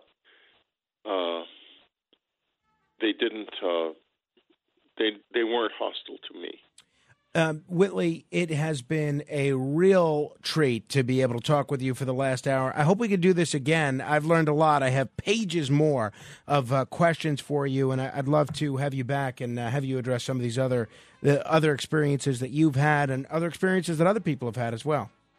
Well, I'd love to come back. I've enjoyed it a lot, and thank you for having me. Thank you, Whitley Strieber. Check out many of his books and learn more of his story at unknowncountry.com. Some interesting podcasts on there as well. Until next hour, keep asking questions. This is The Other Side of Midnight with Frank Morano. They're running a strange program, y'all. Now, here's Frank Morano.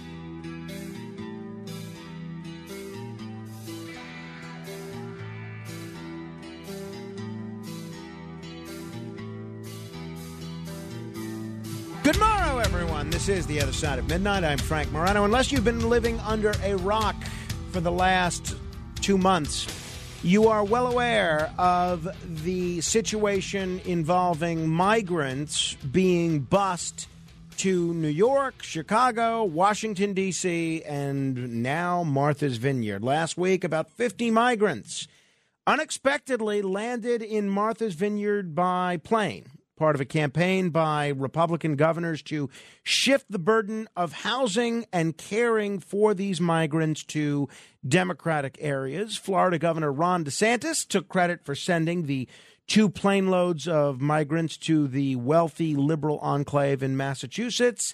They described this as part of the state's relocation program. He was on with Hannity yesterday talking about sending these folks to Martha's Vineyard. Millions of people since Biden's been president illegally coming across the southern border. Did they freak out about that? No. You've had migrants die in the Rio Grande. You had 50 die in Texas in a trailer because they were being neglected. Was there a freak out about that? No, there wasn't. You've had criminal aliens get across that southern border and victimize Americans, killing some, raping some. Was there any type of outrage about that? No. And then, of course, we know fentanyl deaths are at an all-time high. Where's that fentanyl coming from?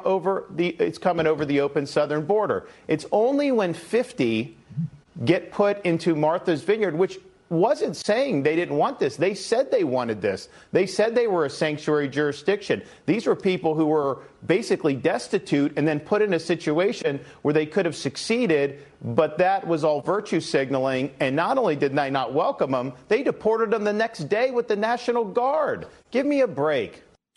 Migrants from border states like Texas and Arizona have been bused here to New York. They've been bused to Washington, D.C. They've been bused to Chicago in recent weeks. Those cities, the 3 that I just mentioned, are considered sanctuary cities because they don't comply with strict federal immigration policies, and they typically protect illegal aliens from deportation. Unlike those cities, though, Martha's Vineyard is much smaller. They have a year-round population of around 20,000 people. So you throw a bunch of migrants into a city of 20,000, it's a big difference than putting it into a city of 8 million. It is illegal for states to compel migrants to move. So they have to consent to be transported out of the state. So while some accepted the transportation in hopes of getting closer to their final destination, some local representatives reported that others said they didn't know where they were being sent. Upon the migrants' arrival in Martha's Vineyard, there was, in spite of how Governor DeSantis made it sound there was a large local effort to support them.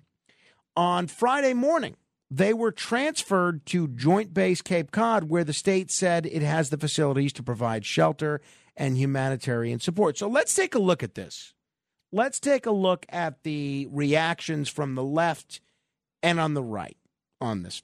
The left, not surprisingly, has been very critical of Governor DeSantis. They're saying that it was a political stunt, and they're arguing that lives are being put at risk. Now, some are saying that on the left that it's also representative of how low GOP politics have gone. Others are pointing out that, look, the residents of Martha's Vineyard backed up their talk with an outpouring of compassion and support. On the right, it is a very different situation. Most of the Republicans that I've seen comment on this have praised the move by DeSantis, saying the border crisis needs to be brought to the Democrats' front door. Some compared the crisis in Martha's Vineyard to how a lot of southern border towns have to deal with this stuff every day. Others noted how the migrants, as you heard DeSantis there, were quickly moved to a new location from Martha's Vineyard. The Wall Street Journal editorial board said migrants are becoming props amidst the failure of U.S. immigration policies. And I was listening to Frank Carone on the Cats at Night show last night, and if you didn't get to hear it, go back and listen to the podcast. It was really interesting, comparing his experience talking with these migrants to the experience that folks had coming through Ellis Island. In the Federalist, Tristan Justice noted that the migrants were deported in about 24 hours, as local residents claimed they didn't have enough housing for them. Then they pointed out all of the available homes that are vacant and for rent. On FoxNews.com, Carol Markowitz said that DeSantis was right to send the migrants to Martha's Vineyard because Democrats need to confront the border crisis. Now, the bottom line here is, well, a couple of things struck me. One, I've mentioned before the film, and I haven't seen it in over 23 years. The film, and it's a comedy, but it's kind of a dark comedy, and it's very prophetic. The film, The Second Civil War. And it's a really, again, I haven't seen it in 2 decades, so maybe in my brain it's better than it was. But you could find it. I didn't really want to pay for it. It was a made-for-TV movie, I think for HBO, and it's got Phil Hartman in it, James Earl Jones, James Coburn, Beau Bridges, Dan Hedaya. It's a great cast. And one of the things they deal with as one of the causes of the Second Civil War is this back and forth that states have with one another over immigration. The bottom line really is that we need Congress to act, and not for governors to troll liberal cities or liberal states.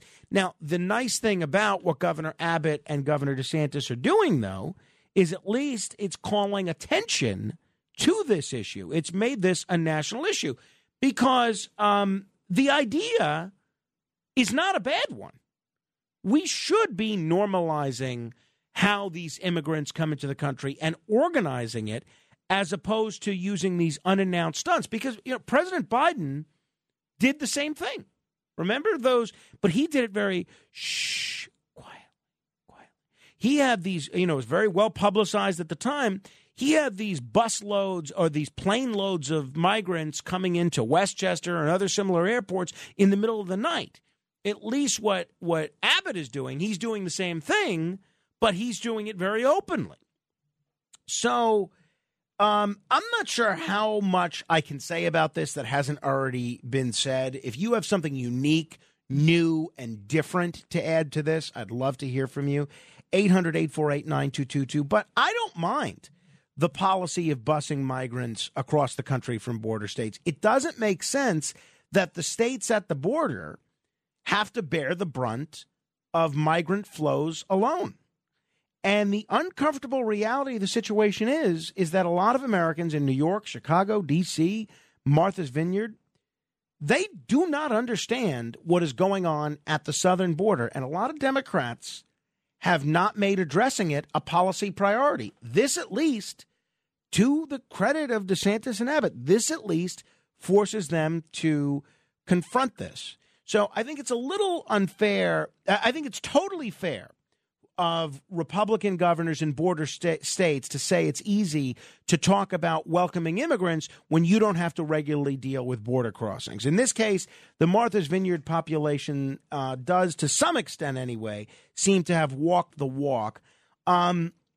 Regardless, it's not sustainable to have thousands of people crossing the border every day, claiming asylum and then needing to be housed or being let go into the United States with a faraway court date. The problem with the way DeSantis and Abbott have handled this is the chaos of a couple of planes landing in Martha's Vineyard It does. They're absolutely right. It pales in comparison to the reality on the ground in places like South Texas or Arizona or California. But as a practical matter, they have court dates in places that are very far away from where they're being bussed. Like somebody that might be sent to Martha's Vineyard might have a court date in Texas. So if they want to comply with the court date, they then have to find a way to get back to it. So the idea of sending migrants north is not a problem for me. It's the way that some of these governors are doing it that is a little Bush League. Sending them unannounced and in some cases misleading them about where they're going, it creates a lot of chaos for the towns or the cities receiving them. And DeSantis is spending $13 million in taxpayer money from Florida and Texas about the same amount, shuttling migrants to New York and Massachusetts. It's certainly a play for national media attention, and it's working brilliantly.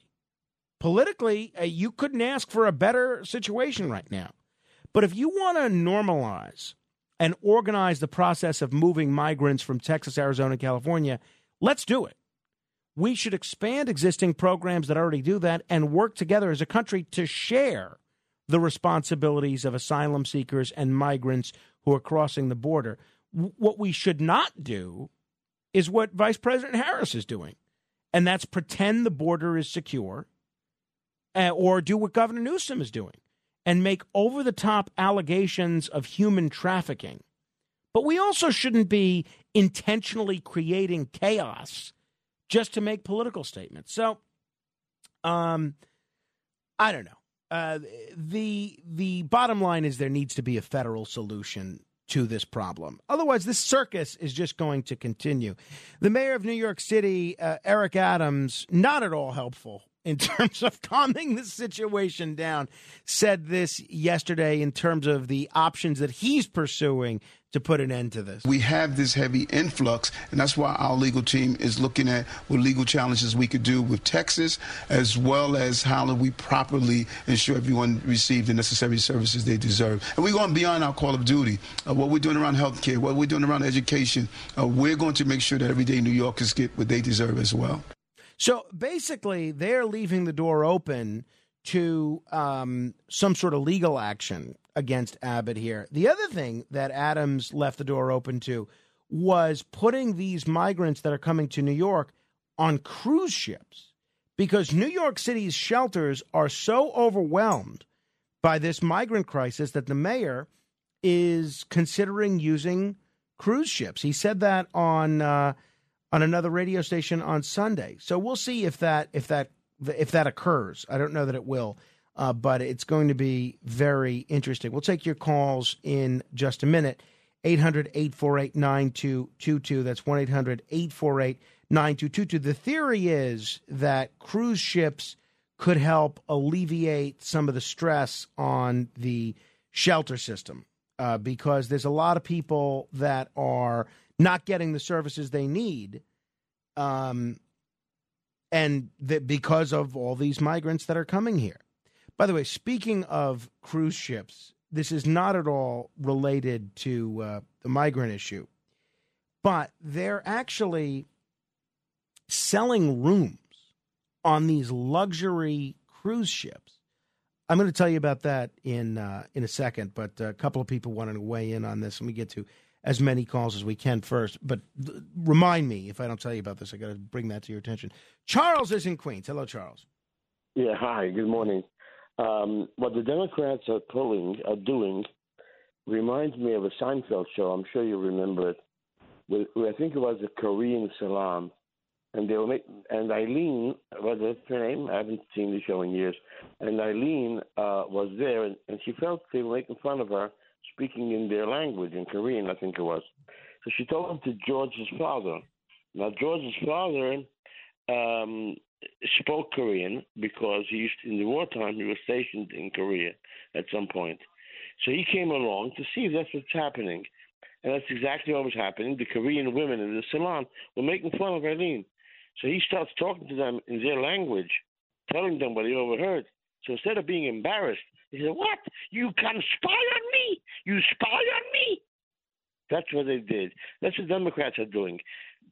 They're doing everything illegal. They're letting in terrorists without checking. They're letting in COVID without checking. They're letting in fentanyl, and 110 or 140,000 kids, people die a year. That's fine. But when you bring it to their door, you said the Texans shouldn't have to do it all by themselves. Why should they have to do any of it at all? It's all not constitutional. So instead of being embarrassed, they're, starting with Eric Adams and then with Vice President and so on, they're not embarrassed. They're attacking backwards. To me, I see the exact type of thing where when the Korean women were caught, they said, "You spy on me?" They got angry instead of embarrassed. Yeah, well put, Charles. It was Elaine, not Eileen. That was a fine episode, but I think it's a little bit more complicated than that. I mean, look, I'm a New York taxpayer, right? I want greater border security. I don't want to solve the world's. Look, there are refugees from all over the world that want to come here, and we, as a practical matter, the United States can't take in everybody, even though they're fleeing horrible places like Venezuela or wherever else. Ukraine, for instance, we can't take in everybody. So why as a New York City taxpayer, why should I be forced to shoulder the burden for a lot of these other things? And I think Adams is right that we may have to review this right to shelter law. But it'll be interesting to see what happens. Hey, by the way, I just want to bring this to your attention before we continue with your calls, is a luxury cruise ship is selling rooms. Now, this has nothing to do with Eric Adams wanting to send these migrants on cruise ships, but a luxury cruise ship is selling rooms to those who want to live on the open sea. The cheapest option, a tiny studio with a Murphy bed. How much do you think it is? Buying, not renting, buying. How much do you think it is? $1 million. Can you imagine? Look, I imagine most of you listening to me right now don't have $1 million to spend willy-nilly on a room on a cruise ship. But even if you did, would that appeal to you, to buy a room on a luxury cruise ship? I would. Look, I'm all for going on a cruise for a week or so. But to live on a luxury cruise ship, I don't know. Not for me. 800-848-9222.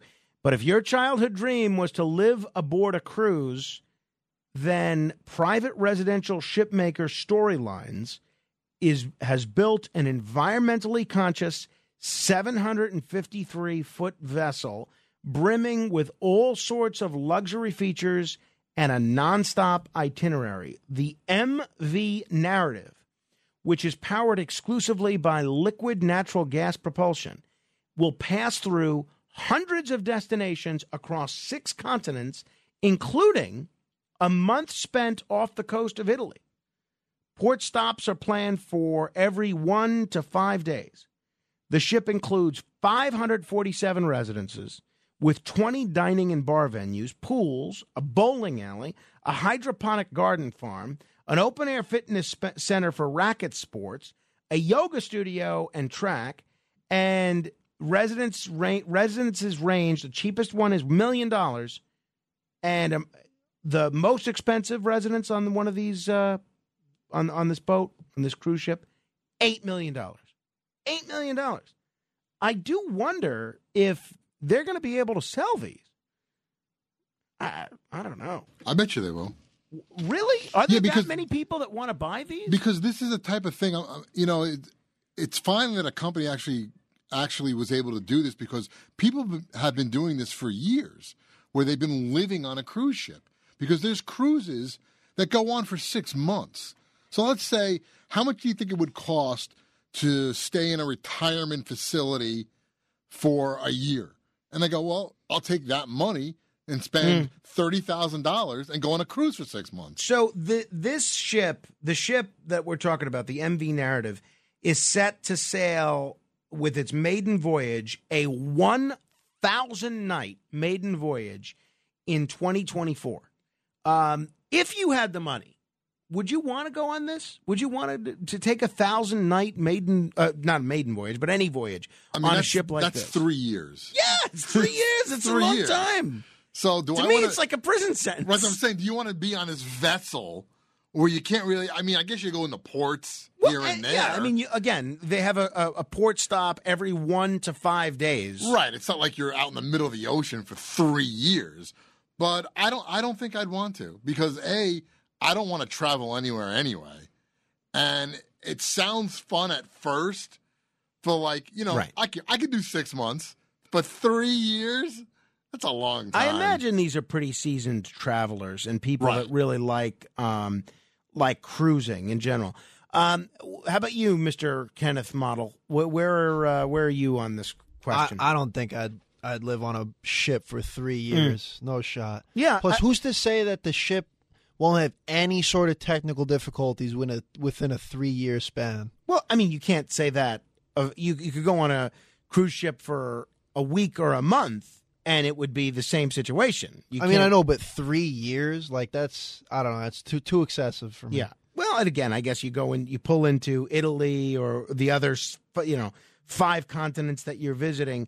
And you have an option to, you have the opportunity to get the boat fixed if there's something wrong with it. But I wouldn't want to commit to 3 years living on a boat like this. I wouldn't either. But I do think there are a lot of retired people, and all they do is travel. But so why not just travel forever? I am curious how they're going to do selling this. What's your take? Do you think they're going to be able to sell this out? 800-848-9222. I want to make clear these residences are going for between $1 million and $8 million. By the way, last thing I want to say on the migrant issue, and then I'll take your calls if you want to comment. The Mayor Adams is attacking some of these governors.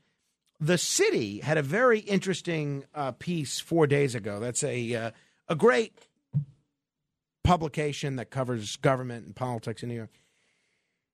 A lot of the migrants they're saying that even if they were not bused to New York City, they would come to New York City on their own. And the city quotes somebody saying, "Since I was a kid, I always dreamt of New York." This is one of the refugees. He says that he would come here. And I think a lot of other folks fit that same description. So it is interesting. All right, 800-848-9222. John is on Staten Island. Hello, John. Hey, Frank, how are you? John Vito. John Vito, excuse me. Nice to talk to you. I'll try to meet you one of these days. Anyway, we could talk a lot about this, the first subject and the other one. Look, I have to say this, so just to put in people's mind what really comes in a reasonable way. When Mike Carson first came here, landed here, they jumped ship. They were 19 years old. They had to get married in order to stay here and be permanent. Okay? Now, that's one case. Now, what's going on over here, I don't know, just to say travesty is really, I don't know, nothing. What's going on is a craziness with these people coming in. There is no reason. We can't even take care of your own problem. It is a family, right, in New York. We can't take care of 50% of the problem that we got. And that's because of bad management on top. What we have right now, it's absurd. It can't go on like this. And what we have in the White House, like somebody says, the creature, this is it's out of this world what's going on. All right. Well, let's try not to call names, John Vito. Thank you. 800-848-9222. We'll continue with your calls in just a moment. This is The Other Side of Midnight. Straight ahead. The Other Side of Midnight with Frank Morano. It's The Other Side of Midnight with Frank Morano.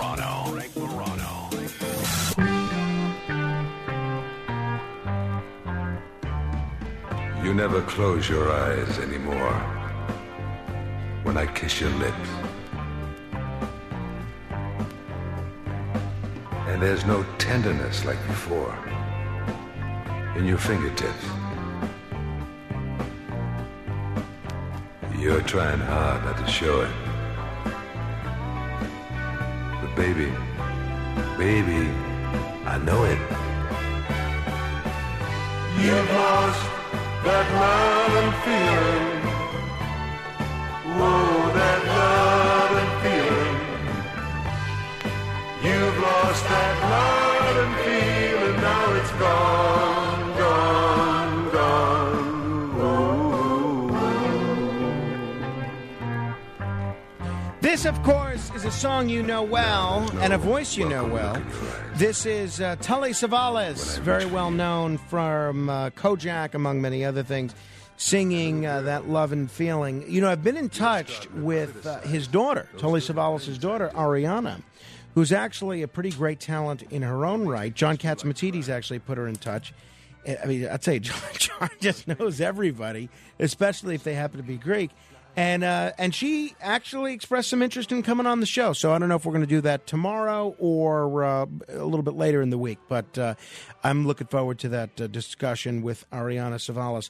800-848-9222. Talking about a bunch of issues, including this luxury cruise ship where you can purchase a room for a 1,000-day voyage for between $1 million and $8 million.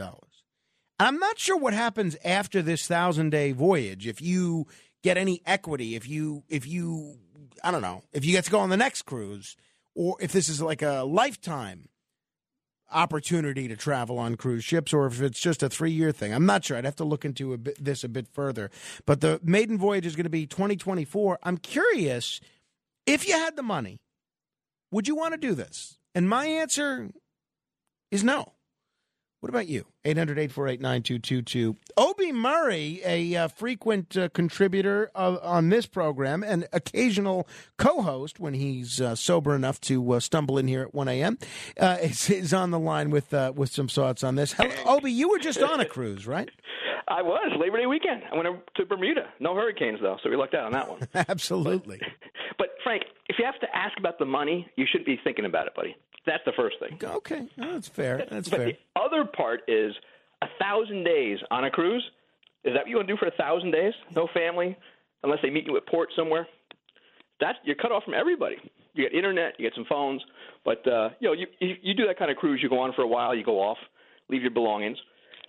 I've run into people on the cruises who are between homes at times, who go on 3 and 4 cruises in a row. I think Alex was talking about that a few minutes ago on your show. Mm-hmm. So it's nothing unusual in that sense. It's like a timeshare somewhere else possibly too for that period of time. You got a maiden voyage, as you said. Do you have the equity or not becomes the question. So I mean, it sounds like because of the isolation from the rest of the world, you wouldn't want to go on this either.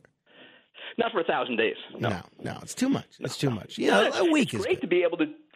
I walked out my door, and 10 minutes later, I was on the cruise to Bermuda from my house. Yeah, that's the benefit of living in a convenient location. For that one. Yeah. Obie, thank you. We'll see you soon in studio. The migrants trying to go on there, too, I think would be the challenge of the isolation, though. They're not near any services, no matter what they put on that ship. Right. Well, it's great for housing, and we have to figure out where the city can put everybody. But that bigger picture, as you point out quite a bit, is the city wasn't built for this, with a sanctuary city and with a right to housing for everybody, for shelter. They were written at different times where people trickled into New York from they came across the border, went through the process. When I was in El Paso in the Army, I used to see it all the time, right across the border. I used to go across the border to Juarez on the weekends, play chess, have a few drinks, and the border was different then. But you didn't have this mass influx of people coming across the border on a regular basis. There was a tremendous burden on the community of El Paso back then.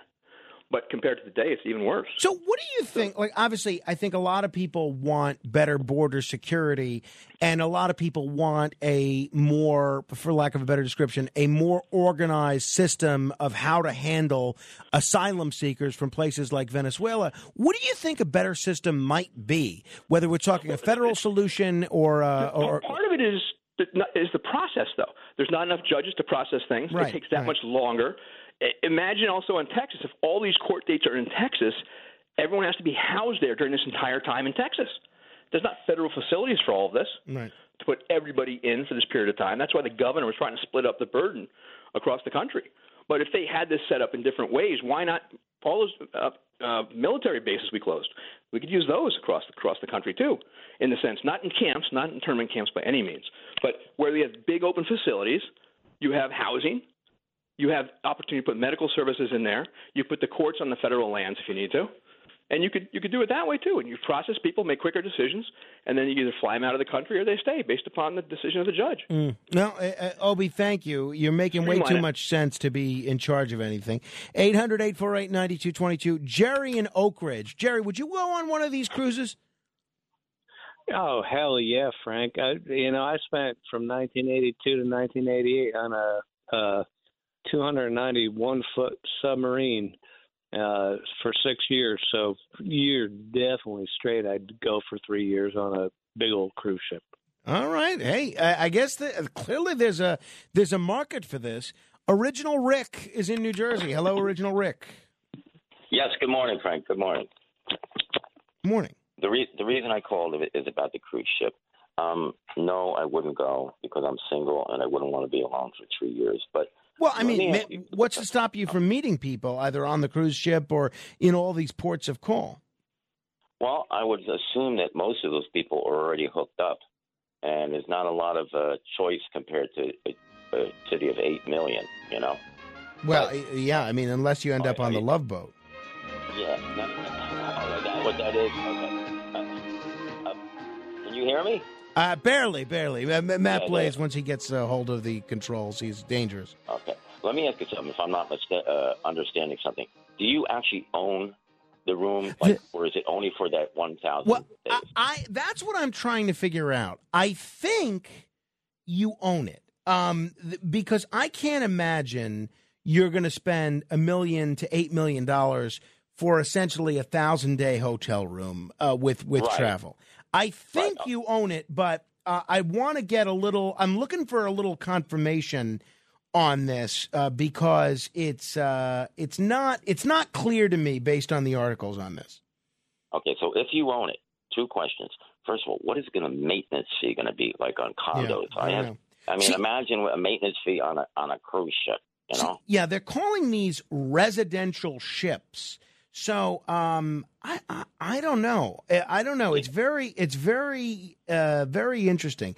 All these articles on these ships spend a lot of time focused on the amenities, but they don't really get into the business details. So maybe all the amenities cost you per thing. You got to pay each time you use it. It could cost a lot of money during the month to do anything there other than just sit in your room. They don't say that. Also, can you sell this room to someone else? Yeah, that's a good question, and I don't have answers to any of these. I'm just asking just so you can get the answers. That's good. That's good. Thank you very much there, Original Rick. 800-848-9222. Hey, I want to remind you, if you haven't already done so, please listen to my latest edition of The Racket Report. My guest was Michael Franzese. Now, yesterday, I played you a clip. Michael Franzese was a captain in the Colombo crime family. His father was the underboss of the Colombo crime family, a legitimate tough guy, John Sonny Franzese. Yesterday, I played you a clip of him talking about what it was like growing up the son of such a powerful gangster. But after seeing what your father goes through, why would you ever want to join the mob? I asked Michael Franzese that question. Tell me about when you decided to become a member of the mob and pursue that life yourself. What happened was my dad gets convicted after 3 other trials. He gets convicted on a federal case for masterminding a nationwide string of bank robberies. He tells me straight out that he was framed. He said, "Mike, I'm innocent of these charges. I'm no bank robber." Why I believed him, he was always honest with me. But more than that, Frank, the 4 witnesses that testified him were all drug addicts. My father, from the time I was 5 years old, preached against drugs. He hated anything to do with drugs. He used to make up stories about, bad things that would happen to people that took drugs. So I knew he would have never associated with these people. So he goes to jail for a 50-year prison sentence.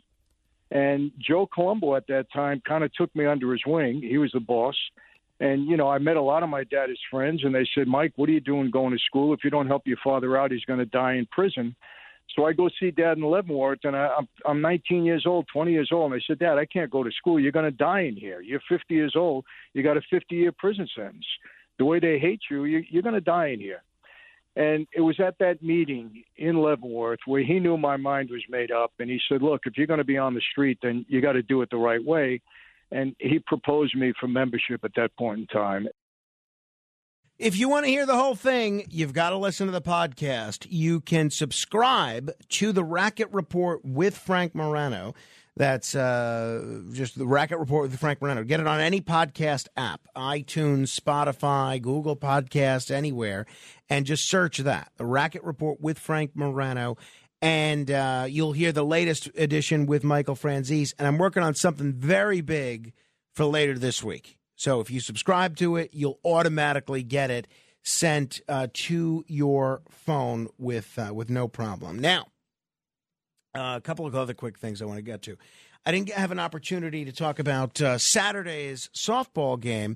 You know, we're trying to raise some money for the Tunnel to Towers Foundation, and we have this big walk coming up on Sunday. And if you haven't already done so, please make a contribution to walk.othersideofmidnightshow.com. That's walk.othersideofmidnightshow.com.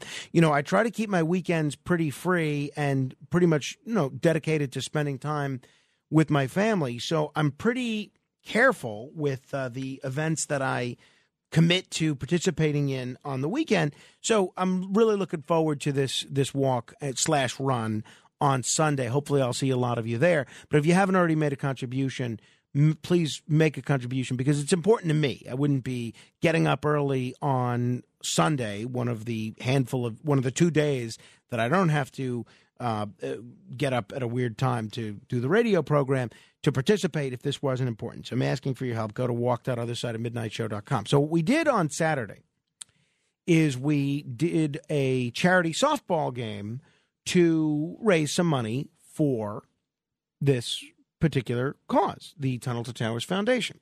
And we had a good group of players. There was a big disparity of playing ability. You had guys like me that were okay. I would characterize myself as above average. You had some people that were average, some people that were below average. Some guys were great. And when I mean guys, I use them in the gender neutral sense. My cousin Jessica, who came down from came up from Bethlehem, Pennsylvania to play in the game. She just graduated college on a softball scholarship. She was the best player on the field. She was incredible. She was great. And what we did was it was basically a formal, not actually formal. It was basically a glorified pickup game where we had two captains, and I tried to pick two players of equal ability. And my friend Brian Silverstein played, my friend John Tobacco played. And they were the two captains of each opposing team because I felt like it. And initially we were going to make my wife and I the captains because I feel like Rachel and I, we have played with everybody. We know how well everyone plays. But we decided not to. So we made John and Brian the captains. We called Brian Silverstein's team the BS Artists, and we called John Tobacco's team the Tobacconists. And Brian picked me as the first pick, which he should not have done because there were a lot of people that were better players than me. I don't remember who John picked. I don't think John drafted well. He had some good players, including my cousin Jessica, who was on his team. But Brian, in part because I was guiding him a little bit, he made much better draft picks. So we got off. I played for the BS Artists, shockingly, and we got off to an early lead. And we did what we did. We had 11 players on each team, so we did 10 players in the field plus one EH, a player that would just bat but not hit. That just bat but not play the field. And we got off to an early lead. I think we scored something like 10 runs in the first two innings. And that's how slow pitch softball is. If you can it's always the first two innings where there's a lot of scoring. Then everybody learns where people hit it. Everybody learns where, what the story is. Things calm down a little bit. But we got off to an early lead. And then the Tobacconists had one good inning. They scored 7 runs later in the game. But ultimately, I think the final score was about 15-10. And we played 9 innings. There was a big dispute over whether we should play 7 innings or whether we should play 9 innings.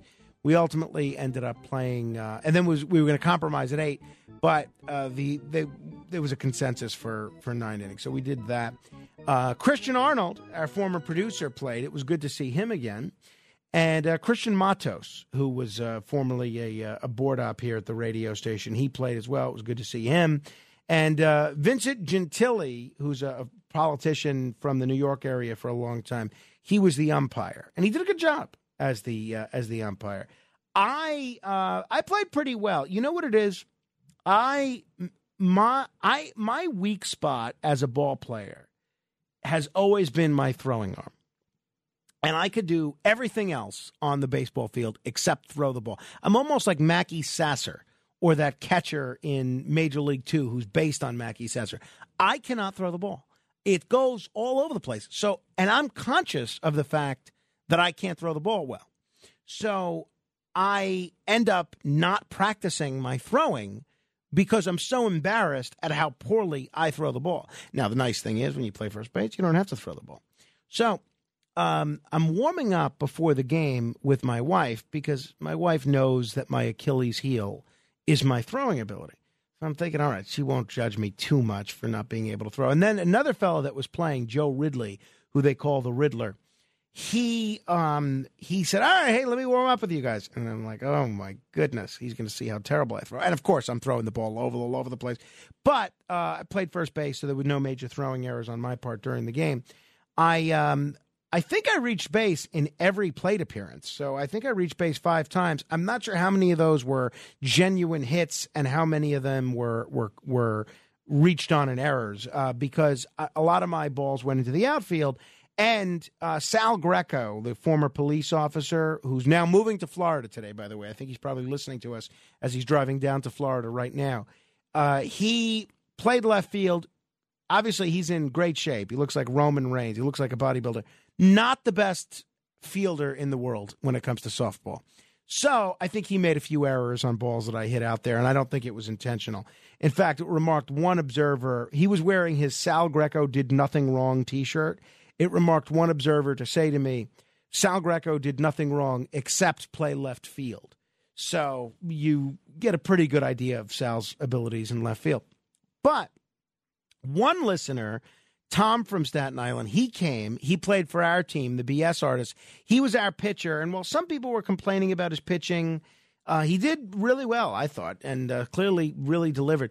And Pete in Staten Island, who's a big caller to our show, he came and watched the game and made a contribution, which was very, very generous. And then my mother hosted everybody afterwards, and it was a very, very nice event.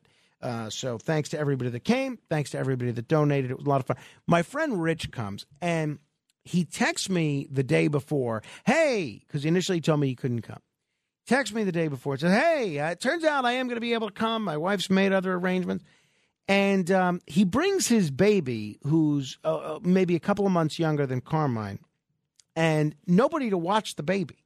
So when you do that, I mean, that's got to be one of the most inconsiderate things that you can do, because essentially you turn everyone around you into a babysitter. So my mom, fortunately, was there. She watched his baby for a little bit. My Aunt Madeline and Uncle Joe came to watch their granddaughter, Jessica, my cousin. But we're playing, and there's basically a ground ball hit to my friend Rich. Basically a routine ground ball. I mean, it was hard. It was hit hard, but it was a routine ground ball. He should have made the play. Not only does Rich not make the play, but he, and yes, I'm speaking of a gentleman, he gets hit in the finger with the ball and breaks a nail and needs to come out of the game. And I'm just thinking to myself, who does this? Who, first of all, did not have his own glove. I had to provide a glove for him. And then gets hit in the finger and needs to come out of the game? I thought I was being punked. I was waiting for somebody to have a hidden camera to see my reaction. I mean, come on. I've been gushing blood and not come out of the game. And then a little bit later, one of the players on the other team, he he got hit in the hand the same way. And he says, yes, unlike Rich, I will not be needing to leave the game. So it was something that everybody had a lot of fun with. I felt bad for Christian Arnold. He was running the bases, and one of the players on our team, very good player, Audra, she's got an arm. I wish I could throw like her.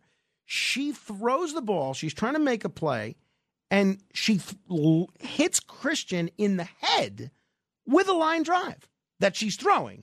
But it was thrown very hard. And Christian didn't ask to come out of the game. He shook it off. Everyone was really concerned about that. So that was that. It was really successful and a lot of fun. At least I thought it was fun. And I'm looking forward to playing in Sid Rosenberg's charity softball game on Thursday, especially now that I had an opportunity to warm up a bit. So that'll be interesting. If you're interested in that, by the way, that's going to be this Thursday night on Staten Island. And I can send you the link if you want to donate. It's going to be at the Staten Island University Hospital ballpark in St. George. That's it's only $20, but it's going to be a lot of fun. It goes to charity, and a lot of people are playing. The Staten Island Borough President, Vito Fossella, is playing. John Tobacco from Newsmax is playing.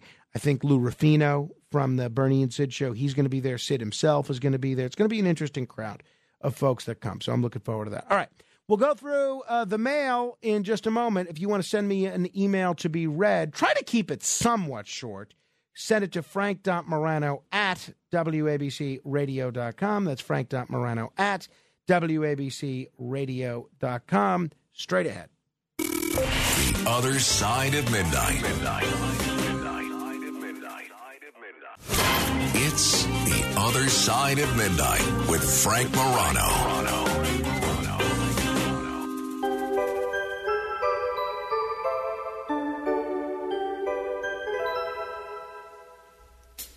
Well, Mr. Burns had done it, the power plant had won it, with Roger Clemens clucking all the while. Mike Socha's tragic illness made us smile, while Wade Boggs lay unconscious on the barroom tile. We're talking softball, from Maine to San Diego, talking softball. Mattingly and Canseco, Ken Griffey's grotesquely swollen jaw, Steve Sachs and his running with the law. We're talking Homer, Ozzy and the Straw. I love this song. This is from a great Simpsons episode where Mr. Burns, the owner of the nuclear power plant, recruits a bunch of major league players to work in the power plant so that they could be ringers in the company's softball game. And this song, which plays at the end of the episode, Talking Softball, is a takeoff on that classic song, Talking Baseball. And if you've seen the episode, you realize how funny the lyrics are of this song. It is absolutely delightful. All right, 800-848-9222. But first, it is time for...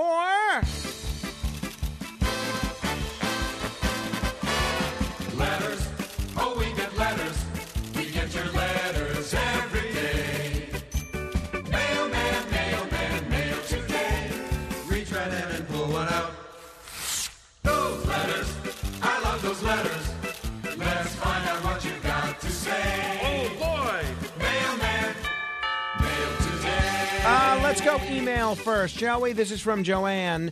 This was from last week, a week ago today. Enjoyed this morning. The rumble of thunder woke me up just in time for 1 a.m. And Obie, I think she means Obie Murray, who you just heard. It was lighthearted. He made you laugh. A nice break from those guys who work there, often don't reply or do, and disinterested. And the turnover.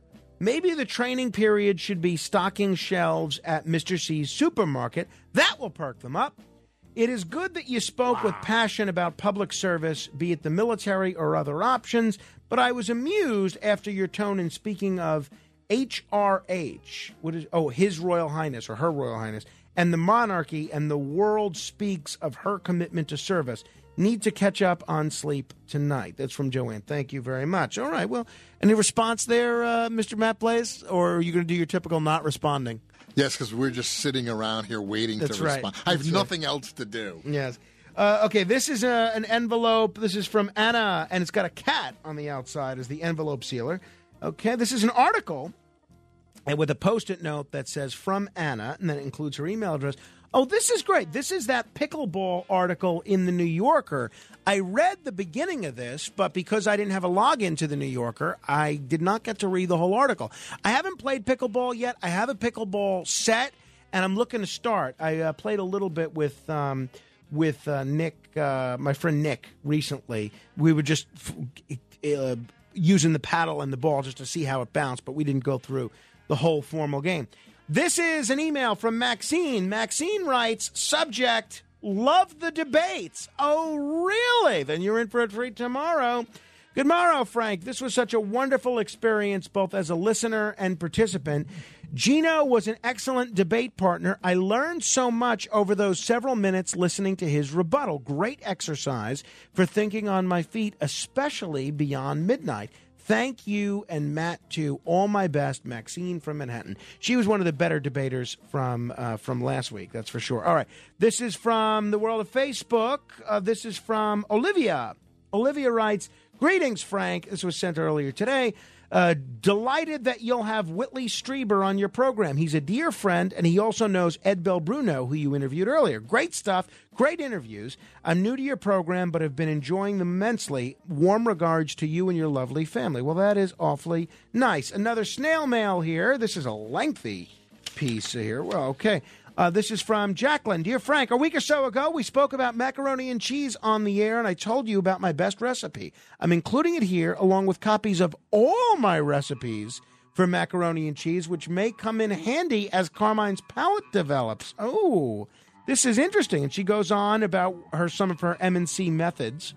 I'm so glad I found your show. What astounds me about you is that you can tell a story that may be essentially boring, but you bring it to life with your delivery and punchy style. Isn't that nice? Your vocabulary is enviable. Hope you enjoy the recipes and the Griffin cigars I recommended. That is awfully nice. Well, until next hour, your influence counts, so use it.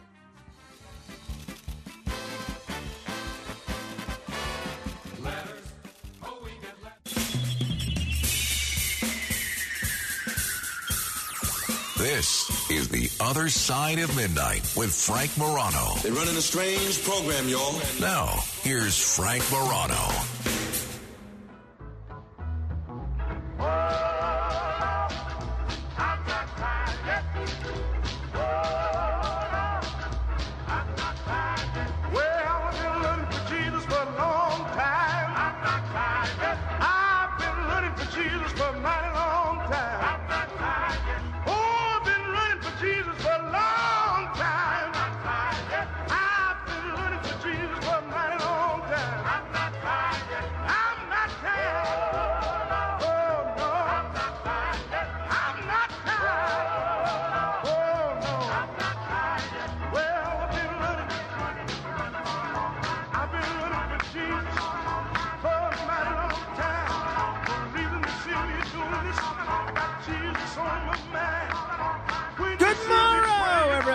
This is The Other Side of Midnight. I'm Frank Morano.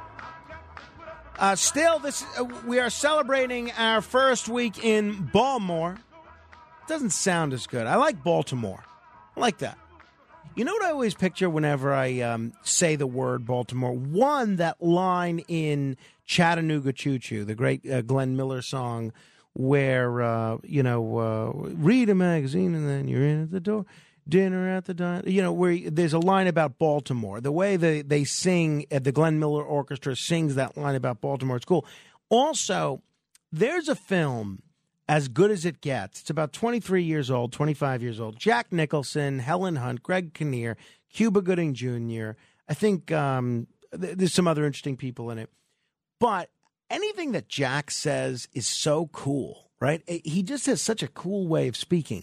And there's a line in that picture where Jack Nicholson is complaining to Helen Hunt about a request from Cuba Gooding Jr. And Jack Nicholson says to Helen Hunt, he wants me to take his car and his client to Baltimore. It's just the way that he says Baltimore. It's so cool. So I know I was corrected yesterday that the way the Baltimoreans pronounce it is Balmore. I can't do it. I need that T. I need that T-I.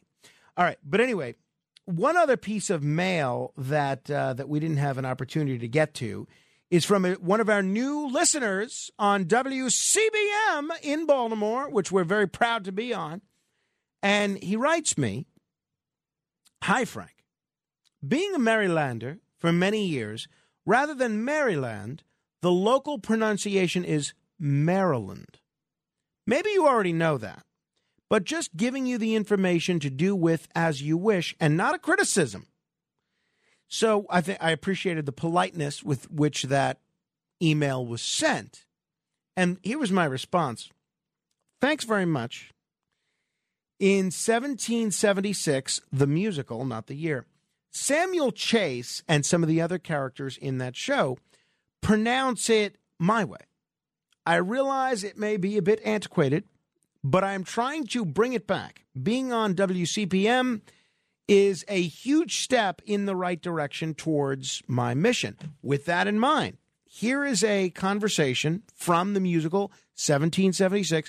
William Daniels, the man who has the greatest transatlantic accent that Broadway has ever seen, having a conversation with Samuel Chase, the congressional delegate from the state of, or the colony at the time, of Maryland. Here's William Daniels as John Adams. If you thought we could beat the Redcoats, would Maryland say yay to independence?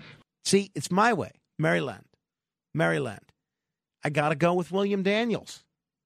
If William Daniels is wrong when it comes to pronouncing things, I don't want to be right. Meantime, do you know what we missed yesterday? We missed a tremendous holiday. Yesterday was actually National Talk Like a Pirate Day. That is big. Do you realize what I missed in terms of being able to talk like a pirate for a whole show? We missed out. We need to do a better job screening the national days in time to get in on that, because obviously can't do it today. Can't be walking around saying ahoy mateys all day. I'd be a day late and $1 short, or a day late and a gold doubloon short. Just think of how great it would have been. All day yesterday, I could have walked around talking like this. Everyone stay calm. We are taking over the ship. I, a boss! This ship cannot be crewed by 2 men. You'll never make it out of the bay. Son, I'm Captain Jack Sparrow. Savvy? So, I have done a little homework because I have marked National Talk Like a Pirate Day on my calendar for next year. And I'm going to spend the next 364 days preparing for National Talk Like a Pirate Day next year. So, if you're in my boat and you're wanting to talk like a pirate because it's fun, it's about a lot more than just saying yo-ho and ahoy. Here are some tips, and I owe this to the newsletter Morning Brew. If you want to know how to talk like a pirate at work, now don't do this today because you're going to be like one of these people that keeps their Christmas lights up in mid-January, and nobody likes those people. And nobody likes the people that talk like a pirate the day after Talk Like a Pirate Day. But write this down for next year. The key to talking like a pirate is substitute me for I. For example, me thinks these sales estimates are a little aggressive. Okay? See? Leverage the 5 A's. What are the 5 A's? This is elemental for National Talk Like a Pirate Day. Ahoy, avast, R, I, and when addressing a figure of authority, I. And then the last thing, and this is perhaps the most important aspect of National Talk Like a Pirate Day, confidence. Confidence. Being a pirate is all about having conviction, even if your mutiny fails and results in you getting cleaved to the brisket. Don't look that up. My thanks to the Morning Brew, terrific newsletter, for their assistance with that. Now, Also, I want to thank the listener that sent me this article. I had actually seen this, but it came once again to the forefront of my email consciousness. More and more online art communities have begun to ban AI-generated images. So if you haven't followed this, and if you're one of our new Baltimoreans that is listening to the show, I have become obsessed with creating AI art. Now, what is AI art? Artificial intelligence. I'm concerned about artificial intelligence. I'm pretty sure that this is how human civilization will end when artificial intelligence decides to go to war with us, like they do in Terminator, like they do in this and in that and in this. At the very least, I'm pretty sure that all of us will be unemployed once we're able to be replaced by artificially intelligent robots. That being said, I cannot ignore the fact that it is a remarkable amount of fun to create AI art using text prompts. So there's a whole bunch of apps and websites that do this, and I have been having a whale of a time on this. So what you do is you type in a text prompt, and it creates an image, and you tell it what you want. I want it in the style of Monet. I want it like a movie poster. I want it retro. I want it mosaic. I want it like an oil painting. I want it modern. I want it hyper detailed. I want it using cubism. I want it using pop art. Whatever it is you want, you can kind of craft your specific settings, and it comes up. So it's a lot of fun. But these art communities online are starting to ban this AI art. And I have to say, I don't blame them. I don't think it's fair for people that are actually real artists to have to compete with computers. I don't think that's right. I mean, if you're going to my Facebook page or my Instagram and you see some art and I acknowledge to you that's not something I created, it's something a computer created at my text prompt, that's one thing. Or if there's a competition just for AI created art, that's one thing. But to have human created art be viewed the same way that AI created art is, it's not the same. I don't like that. So I don't blame these online artist communities for banning this stuff. Now, by the way, if you want to see some of my latest AI art, I'm not sharing all of it, but I just shared one on Facebook. You could view it at facebook.com/MoranoFan.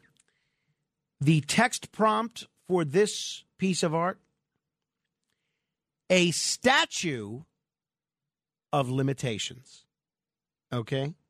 A statue of limitations. You want to see what the computer came up with? Not statute. A statue of limitations. You know what I wonder? I'm going to try and create, now that I did this one, I'm going to try and create the Statute of Liberty and see what comes up there. I'm going to see how that goes. Now, so that's there. If you go to my Instagram, at Morano Vision, I created a Staten Island ferry hawk. It doesn't look like a bird. I will let you see what it looks like. You can see that at Morano Vision. Hey, are you familiar with the podcast Serial? I never listened to Serial, but a lot of people I know so in terms of national days, before we get to Serial, today, just so you're not a day late and a dollar short, you can get a head start on the day.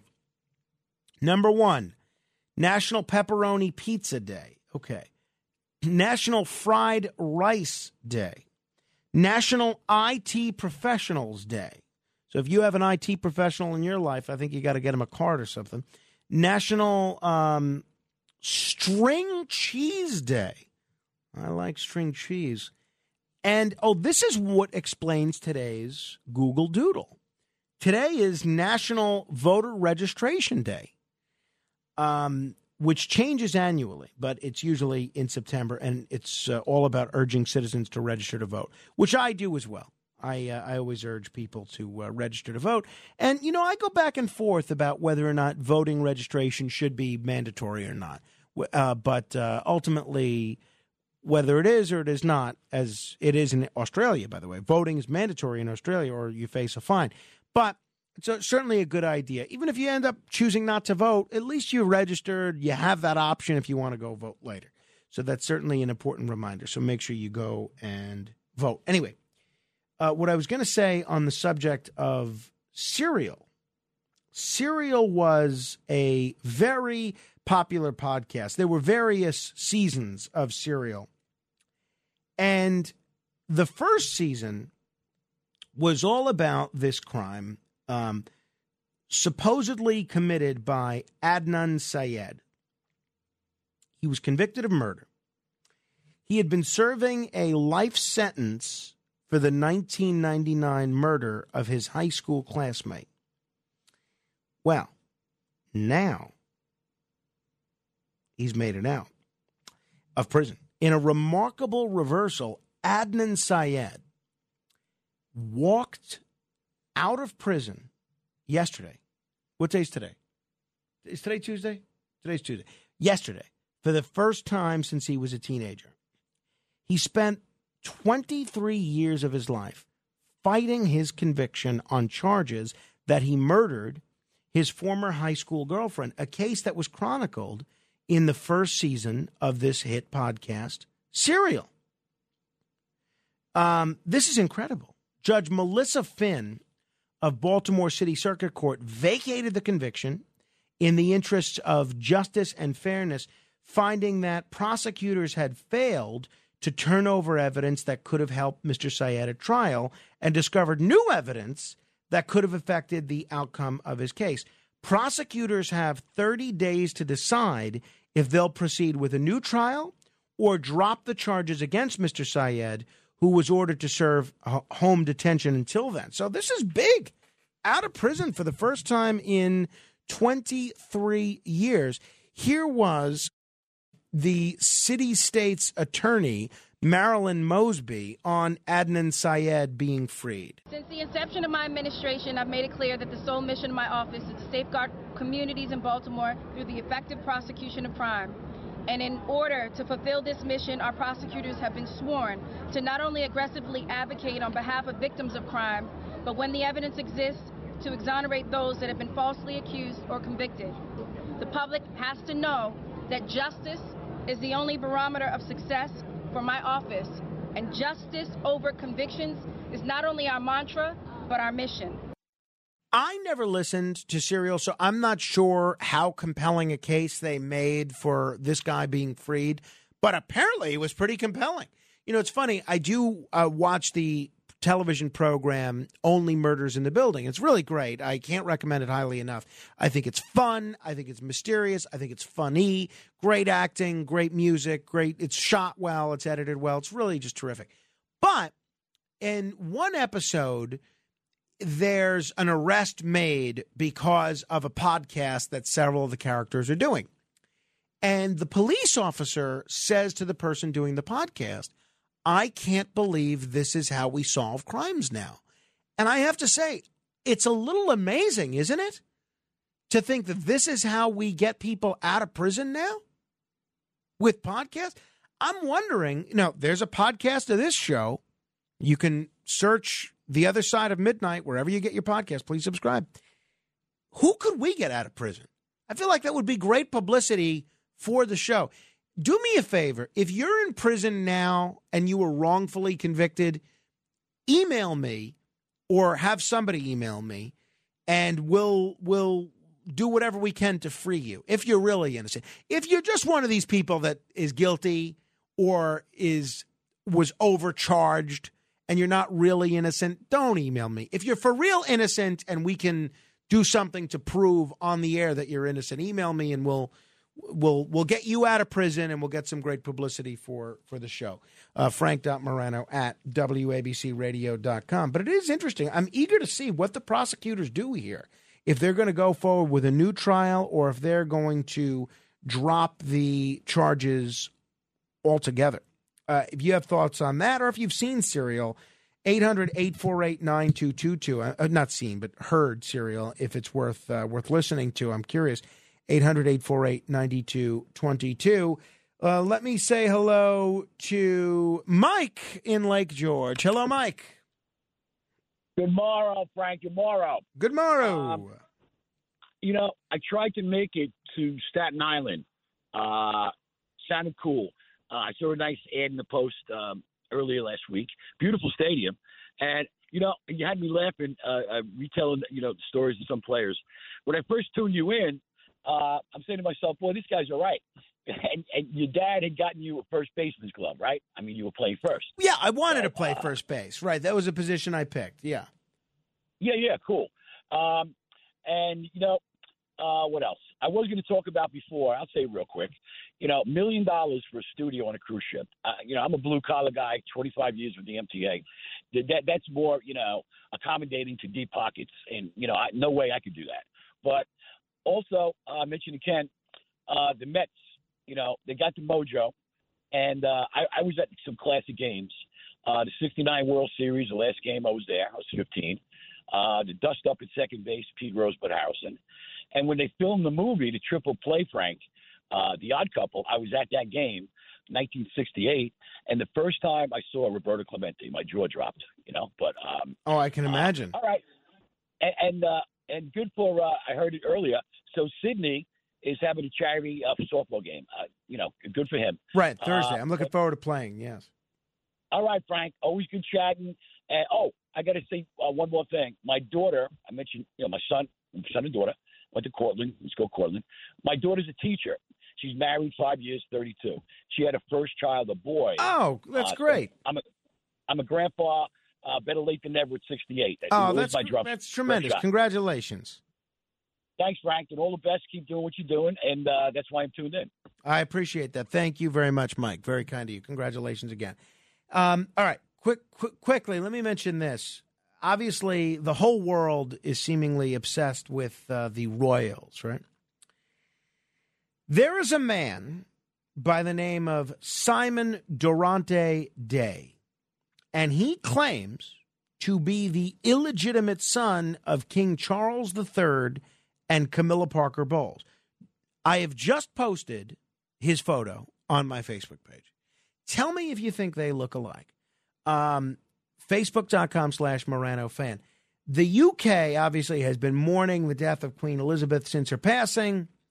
And now you have this 56-year-old man from Australia who claims to be in a particularly deep state of mourning because he says this is his grandmother. And the man in question is Simon Charles Durante Day, and he claims to be the unacknowledged son of the new King of England, King Charles III. He spoke to Channel News 7 and explained that he felt frustrated and disappointed at being completely rejected and ignored by the royal family. Well, obviously, I'm sad. I mean, it's the morning, firstly, of an opportunity of solving this thing politely, and maybe we should say the right way. Disappointment at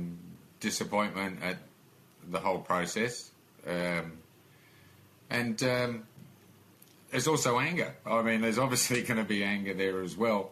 It's mixed emotions at the moment, but like everybody, we're all going through a mourning process. I mean, as an English person myself, I grew up with the Queen. The Queen's always been there, so to lose her is quite significant. So, after the death of his grandmother, this gentleman claimed via social media platforms that he received hundreds of messages from people sending him their condolences. So he claims that he was given up for, and I have no idea how valid any of these claims are. He claims that he was given up for adoption at the age of 8 months old, and that his adoptive grandmother confessed to him before she died that he was the secret son of Charles and his wife, the new queen, Queen Camilla. He's desperate for King Charles III to do a DNA test to confirm his claims are in fact true, but his attempts to contact the royal family have ultimately proven futile. Now, I have no idea if there's any legitimacy to this claim of illegitimacy, but if you're the royal family, if you're King Charles, right, you can't do a DNA test unless you believe this is true and you want to do the right thing. But if this is not true, let's say, or you're not sure it's true, You can't do a DNA test every time someone comes out of the woodwork claiming to be your long-lost son, can you? One of the other more interesting, but you could see his picture and tell me if you think it looks like him, Facebook.com/Morano fan. One of the other interesting theories that I saw of this fellow was the thinking that he might be the illegitimate son of Prince Andrew. Prince Andrew, of course, roped up in the whole Jeffrey Epstein situation, and we know he's something of a Lothario, and that's not the craziest thing that I've heard. On the monarchy front, Antigua and Barbuda will vote to cut ties with the British monarchy. Welcome to the 21st century, Antigua and Barbuda. I am wondering if we're going to see more places do this now that Queen Elizabeth passed away, who everybody seemed to like, and everyone realizes how silly this is to have a head of state that is in that position because of their hereditary bloodline. So on Saturday, following King Charles III official ascension, Antiguan and Barbudan Prime Minister Gaston Brown announced that he would hold a referendum within the next 3 years to decide whether to remove the British monarch as the country's head of state and instead become a republic. As the Prime Minister explained in his announcement, quote, "This is not an act of hostility. It is a final step to complete the circle of independence to become a truly sovereign nation." King Charles is currently monarch and head of state in 14 countries outside the United Kingdom. Does anybody else see how crazy this is? I mean, this is just nuts. This is just nuts. Come on. Get with it. 800-848-9222. Speaking of the Queen, one last thing I wanted to mention on this front. You know of my fondness for eggs. Eggs are my favorite food. I love every possible variety of eggs that you can make. Omelet, soft-boiled, egg salad, shirred, you name it. Sunny side up, over easy, over hard. Every way that you can make eggs, I am a fan. Well, a nutritionist is getting some headlines after she shared a scrambled egg recipe that was apparently beloved by Queen Elizabeth II. Listen to this. Leah Holmes said she received the royal recipe from an unnamed friend who cooked for Her Majesty several years ago, and it includes 2 unusual ingredients. What do you think they were? Well, while Elizabeth II embodied time-honored tradition in her role as monarch, it appears she preferred a more experimental approach when it came to her eggs, enjoying them seasoned with, are you ready for this? I've never tried this, but I'm going to try it. She liked her scrambled eggs seasoned with nutmeg and lemon. Holmes explained on her website, "Ma'am loved to sometimes start the day with a protein-packed breakfast, and these eggs were tailored to the way that she particularly liked them." Isn't that interesting? Quote, "Ever since I was given this recipe a few years ago, I've been making these eggs on the regular, and they are spectacular. I always make them when friends come to stay." The nutritionist said her chef pal put 3 organic eggs and a tablespoon of milk into a bowl before whisking away. The cook would then pour the mixture into a warm pan along with a tablespoon of butter. Just before the eggs were set, the lemon zest and nutmeg were added and mixed into the concoction on low heat. Then when the scrambled eggs were set, they were promptly served to Her Majesty. And the meal was also garnished with pepper and chives. That is really interesting. See, they say the Queen didn't vary her diet much, but she did occasionally enjoy scrambled eggs for breakfast. Well, if you want the breakfast fit for a monarch, now you know what to do. 800-848-9222. We're going to do the $1,000 minute shortly, but first let me say hello to Tony in Florida. Hello, Tony. Hey, Frank. Hope you're doing well. Good morrow to you. Thanks. And I liked your little idea about the Statute of Liberty. Yes, I'm going to try that. Yeah, but I want to remind you about Edgar Allan Poe, because you're looking for memorabilia for interesting things. He's from Baltimore, and there might be something to bring up at some point. Yeah, I mean, I think he's not really available for an interview, but yeah, maybe we can go visit the place where he died and was found in the street. So that might be interesting. Might be interesting. Yeah, Frank. Mm-hmm. Can you obtain a copy of that transcript for that Syed guy that got out of jail, the terrorist? Well, if you can, maybe he's not a terrorist. He was supposedly he murdered his girlfriend. He's not a terrorist. Well, okay, I misunderstood. I thought he was a terrorist too, in some way. No. But if maybe if you could get a transcript, then you could find some points to make for the prosecutors if they to try to get them to retry him. Well, but what if he's innocent? I don't want to be banging the drum for him to be retried if he was innocent. Well, of course not. But if you can look through the transcript, it'll give you some insight into whether you think he might be innocent, and that would be helpful as well. All right. Well, I will put that on my list. Thank you, Mr. Tony. There. All right. We're gonna try and give somebody a chance to win $1,000.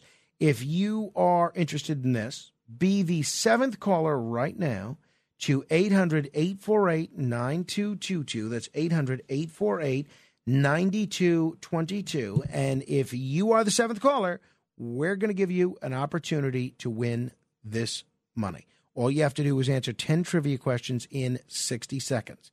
What do you think? 800-848-9222, straight ahead. The Other Side of Midnight with Frank Morano. It's The Other Side of Midnight with Frank Morano.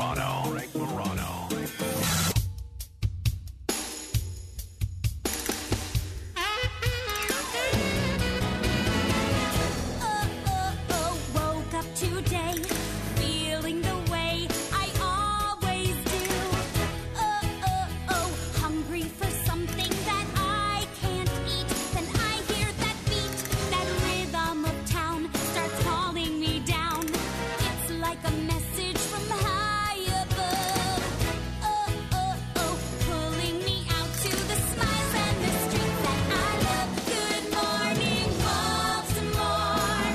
Every day's like an open door. Every night is a fantasy. Every sound's like a symphony. Good morning, Baltimore. This is Good Morning Baltimore from the musical Hairspray. A terrific show.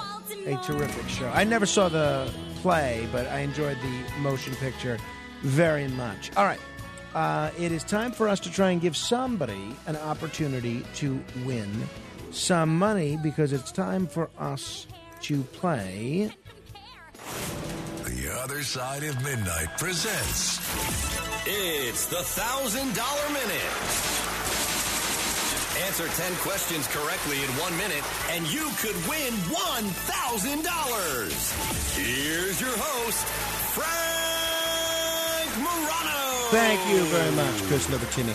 Let's say hello to Rick in Huntington. Hello, Rick. Hi, Frank. Rick, you familiar with how this game works? Yes, I've been listening. Great. All right. If you're ready, we'll get started. Thank you, sir. How many letters are in the word cat? 3. What do you call a hamburger with cheese on it? A cheeseburger. How many quarters are in a typical American football game? 4. In which museum can you find the Mona Lisa? The Louvre. What is the capital of the state of Maryland? Baltimore. No, I'm sorry.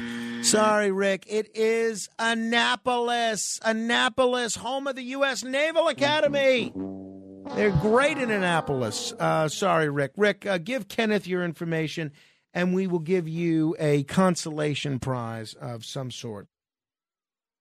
So you might have seen the news that Woody Allen was going to be retiring from filmmaking. Now, Woody Allen is a very controversial guy because of all the allegations involving Dylan Farrow and everything of that nature.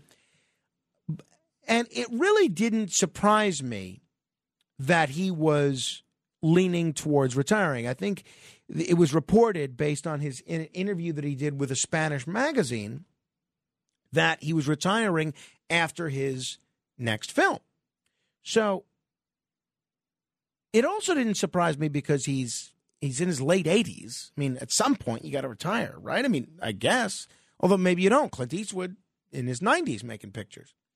But it also didn't surprise me because this is similar to remarks that he made in his interview with Alec Baldwin back in June of 2022. This is just, what month is it now? It's 3 months ago. This is what he told Alec Baldwin. I thought to myself, what if I didn't make film? You know, this is a nice way to live. Then I thought, well, maybe I'll make one or two more. You know, I'm 86 years old, but I like staying home and writing. I'll probably make at least one more movie, but a lot of the thrill is gone because it doesn't have the whole cinema effect. You know, it isn't when I started, you'd do a film and it would go into a movie house, and movie houses all over the country, and people would come, you know, by the hundreds to watch it in big groups on a big screen. Now you do a movie and, you know, you get a couple of weeks in a movie house, maybe 6 weeks, 4 weeks, 2 weeks, whatever, and then it goes right to streaming or right to pay-per-view. And people love sitting home with their big screens and watching on their television sets, and they have good sound and clear picture. But it's not the same as when I went into the movie business. And so it's not as enjoyable to me as it was. I don't get the same fun. So it didn't surprise me when it was reported that that he told this Spanish newspaper that he intended to retire from making movies and to dedicate more time to writing, because I had seen that interview with Alec Baldwin. Even though it didn't surprise me, I was a little bummed. And I know a lot of people hate Woody Allen. A lot of people think he's a child molester. A lot of people don't like the fact that he married his stepdaughter. A lot of people just take issue with him, whatever. I, just saying nothing of the man, I absolutely love his films. There's so many different types of Woody Allen films. For instance, Bananas is certainly not like Everyone Says I Love You. Annie Hall is certainly not like Manhattan Murder Mystery. The one thing that every Woody Allen picture has in common is I absolutely love it. I love his films. Absolutely love them. So I was kind of disappointed that he's not going to make these films anymore. So, anyway, it comes out yesterday that this, after Woody made those comments that were quoted in those Spanish newspaper, a representative for Woody Allen released a statement. Quote, Woody Allen never said he was retiring, nor did he say he was writing another novel. He said he was thinking about not making films, as making films that go straight or very quickly to streaming platforms is not so enjoyable for him, as he's a great lover of the cinema experience. Currently, he has no intention of retiring and is very excited to be in Paris shooting his new movie, which will be the 50th. So that's interesting. And if I believe that statement is accurate because it's basically the same thing that he told Alec Baldwin. So irrespective of what people think of Woody Allen, I am looking forward to being able to see a few more years of Woody Allen films. So that's that. All right, 800-848-9222. 800-848-9222. Couple of quick things. One of the fellas that played in this softball game that we had on Saturday, he sends me an SMS text message. My friend Darren sends me an SMS text message saying he's tested positive for COVID, right?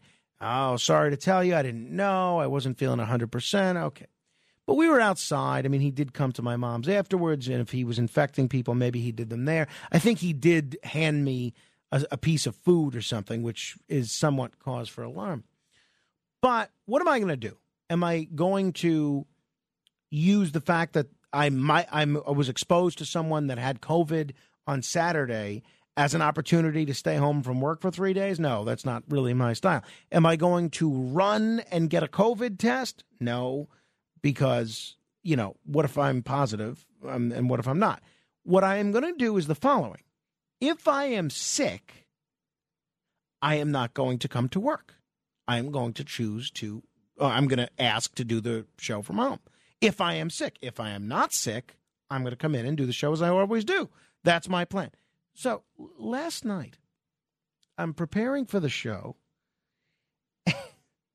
and Bob Brown, who's one of our local news anchors, who sits maybe 25, 30 feet away from me, he's coughing up a lung. He's coughing like Doc Holliday in an infirmary.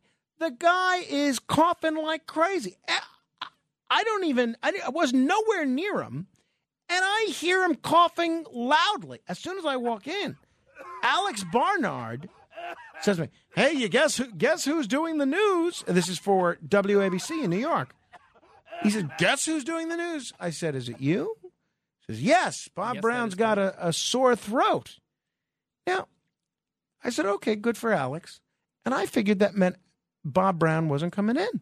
Meanwhile, I look over in his area. He's there coughing like crazy.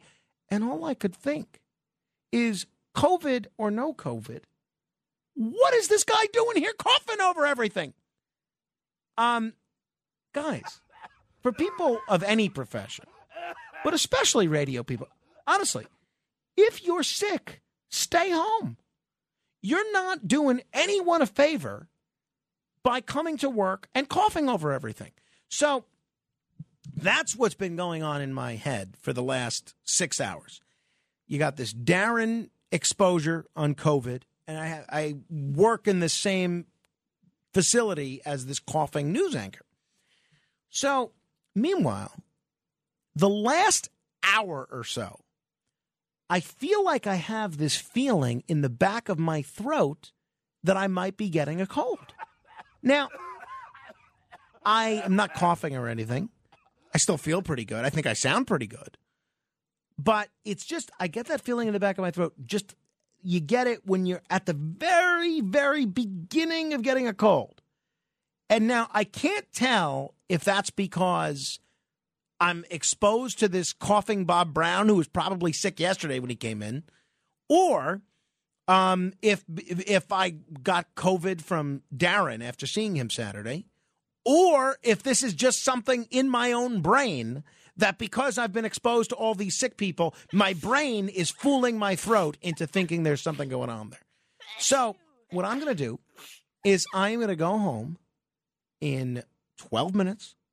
I am going, after I take care of my son and so forth, go to sleep, hopefully get a lengthy sleep, phone on Do Not Disturb, and the many, many people, both political campaigns and would-be radio guests that all have my number, I'm going to put it on Do Not Disturb, not answer the phone, and then I'm going to wake up, and then if I feel good, I'm coming to work, and if I don't feel good, if I'm coughing or I have a sore throat or whatever, I am going to try to do the show from home. That's what the responsible thing to do is for everybody. Now, it's funny. Yesterday, I had a dream. I had a very bizarre dream that John Wayne was still alive. Now, John Wayne has been dead for over 40 years. I'm a big fan of John Wayne, and always loved his pictures. And I don't know what he was like as a person. I've heard conflicting things. I'd like to think he was a pretty good guy. I met his son, which was a real thrill to meet his son, Patrick, who, of course, was also an actor. He was in The Searchers. And John Wayne is something. I don't know why, but in my dream, I got a call during the show that that there was an opportunity to interview John Wayne, who was for some reason alive and was for some reason in Midtown Manhattan. So I left during the show, and I think what we were doing is we were playing a recorded interview, and the plan was going to be for me to track down John Wayne and interview him remotely live on the air. And this is so bizarre for so many reasons. Then I couldn't get in touch with John Wayne. And then for some reason I couldn't find him. And then I still have to try and do the show. So in my dream, I break in, which is not something I would ever do. I break into the home of our owner, John Catsimatidis, not to steal anything, but to use a remote radio setup that in my dream he has in his house. Now, I don't even know if he has it in his house, but this is in my dream. And then I start broadcasting there, and a friend of mine is with me for some reason, and he keeps distracting me. And all I'm doing now is panicked because I don't know what's on the air. This is all while the show was on the air. And I'm panicked that there's just commercials playing. Keep talking, mister. And then I finally am able to get to John's setup at his house, and I get it's a different type of microphone than the one I normally use. Instead of a microphone that you just talk into, it's headphones with a microphone attached to them. And I start broadcasting finally, and they've been stalling. Alex Barnard and everybody else has been stalling for a few minutes. And they're playing commercials over and over again. And I'm talking into this makeshift microphone, and the microphone breaks. Microphone breaks off, and I am now flipping out. One, because that means they're not going to be able to hear me on the show. And two, because I just broke my boss's microphone. So I woke up in a panic. You ever do that, where you have one of these stress dreams? I guess it's the radio equivalent of not being prepared for a test or something. And I woke up, and it took me a little while to realize that it was just a dream, but that was that. All right, 800-848-9222. Hopefully, if you're in the midst of a dream or you're just waking up, you are less panicked than I was when I woke up yesterday afternoon. This is The Other Side of Midnight. We're going to do 15 seconds of fame and give you an opportunity to be heard on any subject straight ahead. They're never going to catch you, Frank. The Other Side of Midnight. It's The Other Side of Midnight with Frank Morano.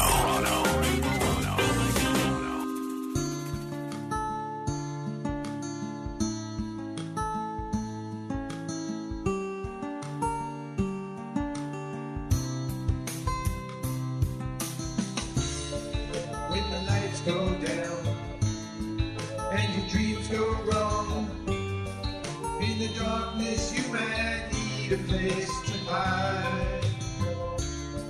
If the days are long, when the sun goes down, you might need a place to call your own. Somewhere out there on the other side of midnight, you might hear a voice of breeze in the grind. Somewhere out there on the other side of midnight, you might hear it in your dreams. This is The Other Side of Midnight. I'm Frank Morano. Thanks for listening. We're going to do 15 Seconds of Fame in just a moment, where you get the opportunity to be heard on any subject for 15 seconds. Please make sure to follow me on Twitter at Frank Morano. That's Frank, Morano. I put a lot of interesting articles on there and just some random thoughts from time to time. And if you like me on Facebook at facebook.com/MoranoFan, you will see my artwork, my AI artwork, of a statue of limitations. I also created a statute of liberty. I did it in the style of, who's that artist? That artist that does the diner? Edward Hopper. Edward Hopper does that. He does that famous picture of oil paintings where you have these different people sitting at a coffee shop, including different stars at a coffee shop. He does all that stuff. It didn't look great. I'm not going to post it. It didn't look great, but I do like the way this statue of limitations looks. So if you want to see it, go to my Facebook page, facebook.com/MoranoFan. All right, without further ado, it's time for The Other Side of Midnight. This is 15 Seconds of Fame. Ray in Woodhaven. You know, earlier in the show, you played a record by Telly Savalas. He fancied himself quite the prognosticator. In fact, every year he published a list of his predictions. He called them his Telly Visions. I love it. Neil on Staten Island. Yeah, Frankie, instead of eggs with nutmeg and lemon, a bon vivant like you should be eating eggs with foie gras. No, don't count on it. Mike in New Jersey. Good morning, Frank. Frank, the judge, he may tie the Bambino tonight against the Pirates. Unless the pitcher is like you, then it will be nothing but KKKs all the way. Pete in the East Village.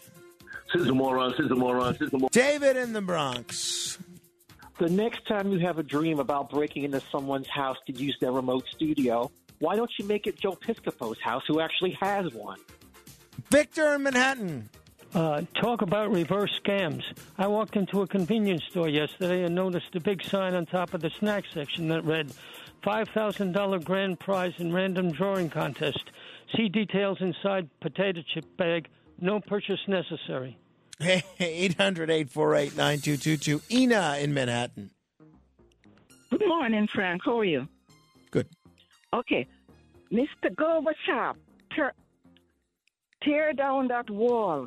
Mr. Biden, put back Trump wall now. E. Frank in Astoria. Yes, Frank, with our reconstructed airports and facilities, they have the nerve to say that we have one of the top or the third rudest city in America. All I have to say is this. I'm a native New Yorker. We have the tallest skyscrapers in the beds. Steve in Manhattan. Well, I'm sorry, he was coming off of an injury. But again, when these guys are out for 40, 50 games, you're on the radio complaining that we're paying this money and they can't pitch. All right, on that note, that slams the lid on things for today. We'll be back tomorrow. Tomorrow's debate day, so be prepared with debate topics of your choosing. And we'll have some great prizes to give away. Hopefully, I did not catch COVID from Darren or tuberculosis from Bob Brown. But I'll be back tomorrow, God willing. Stay in touch. You can email me, Twitter, Facebook, you know all the rest. Frank Morano, good day.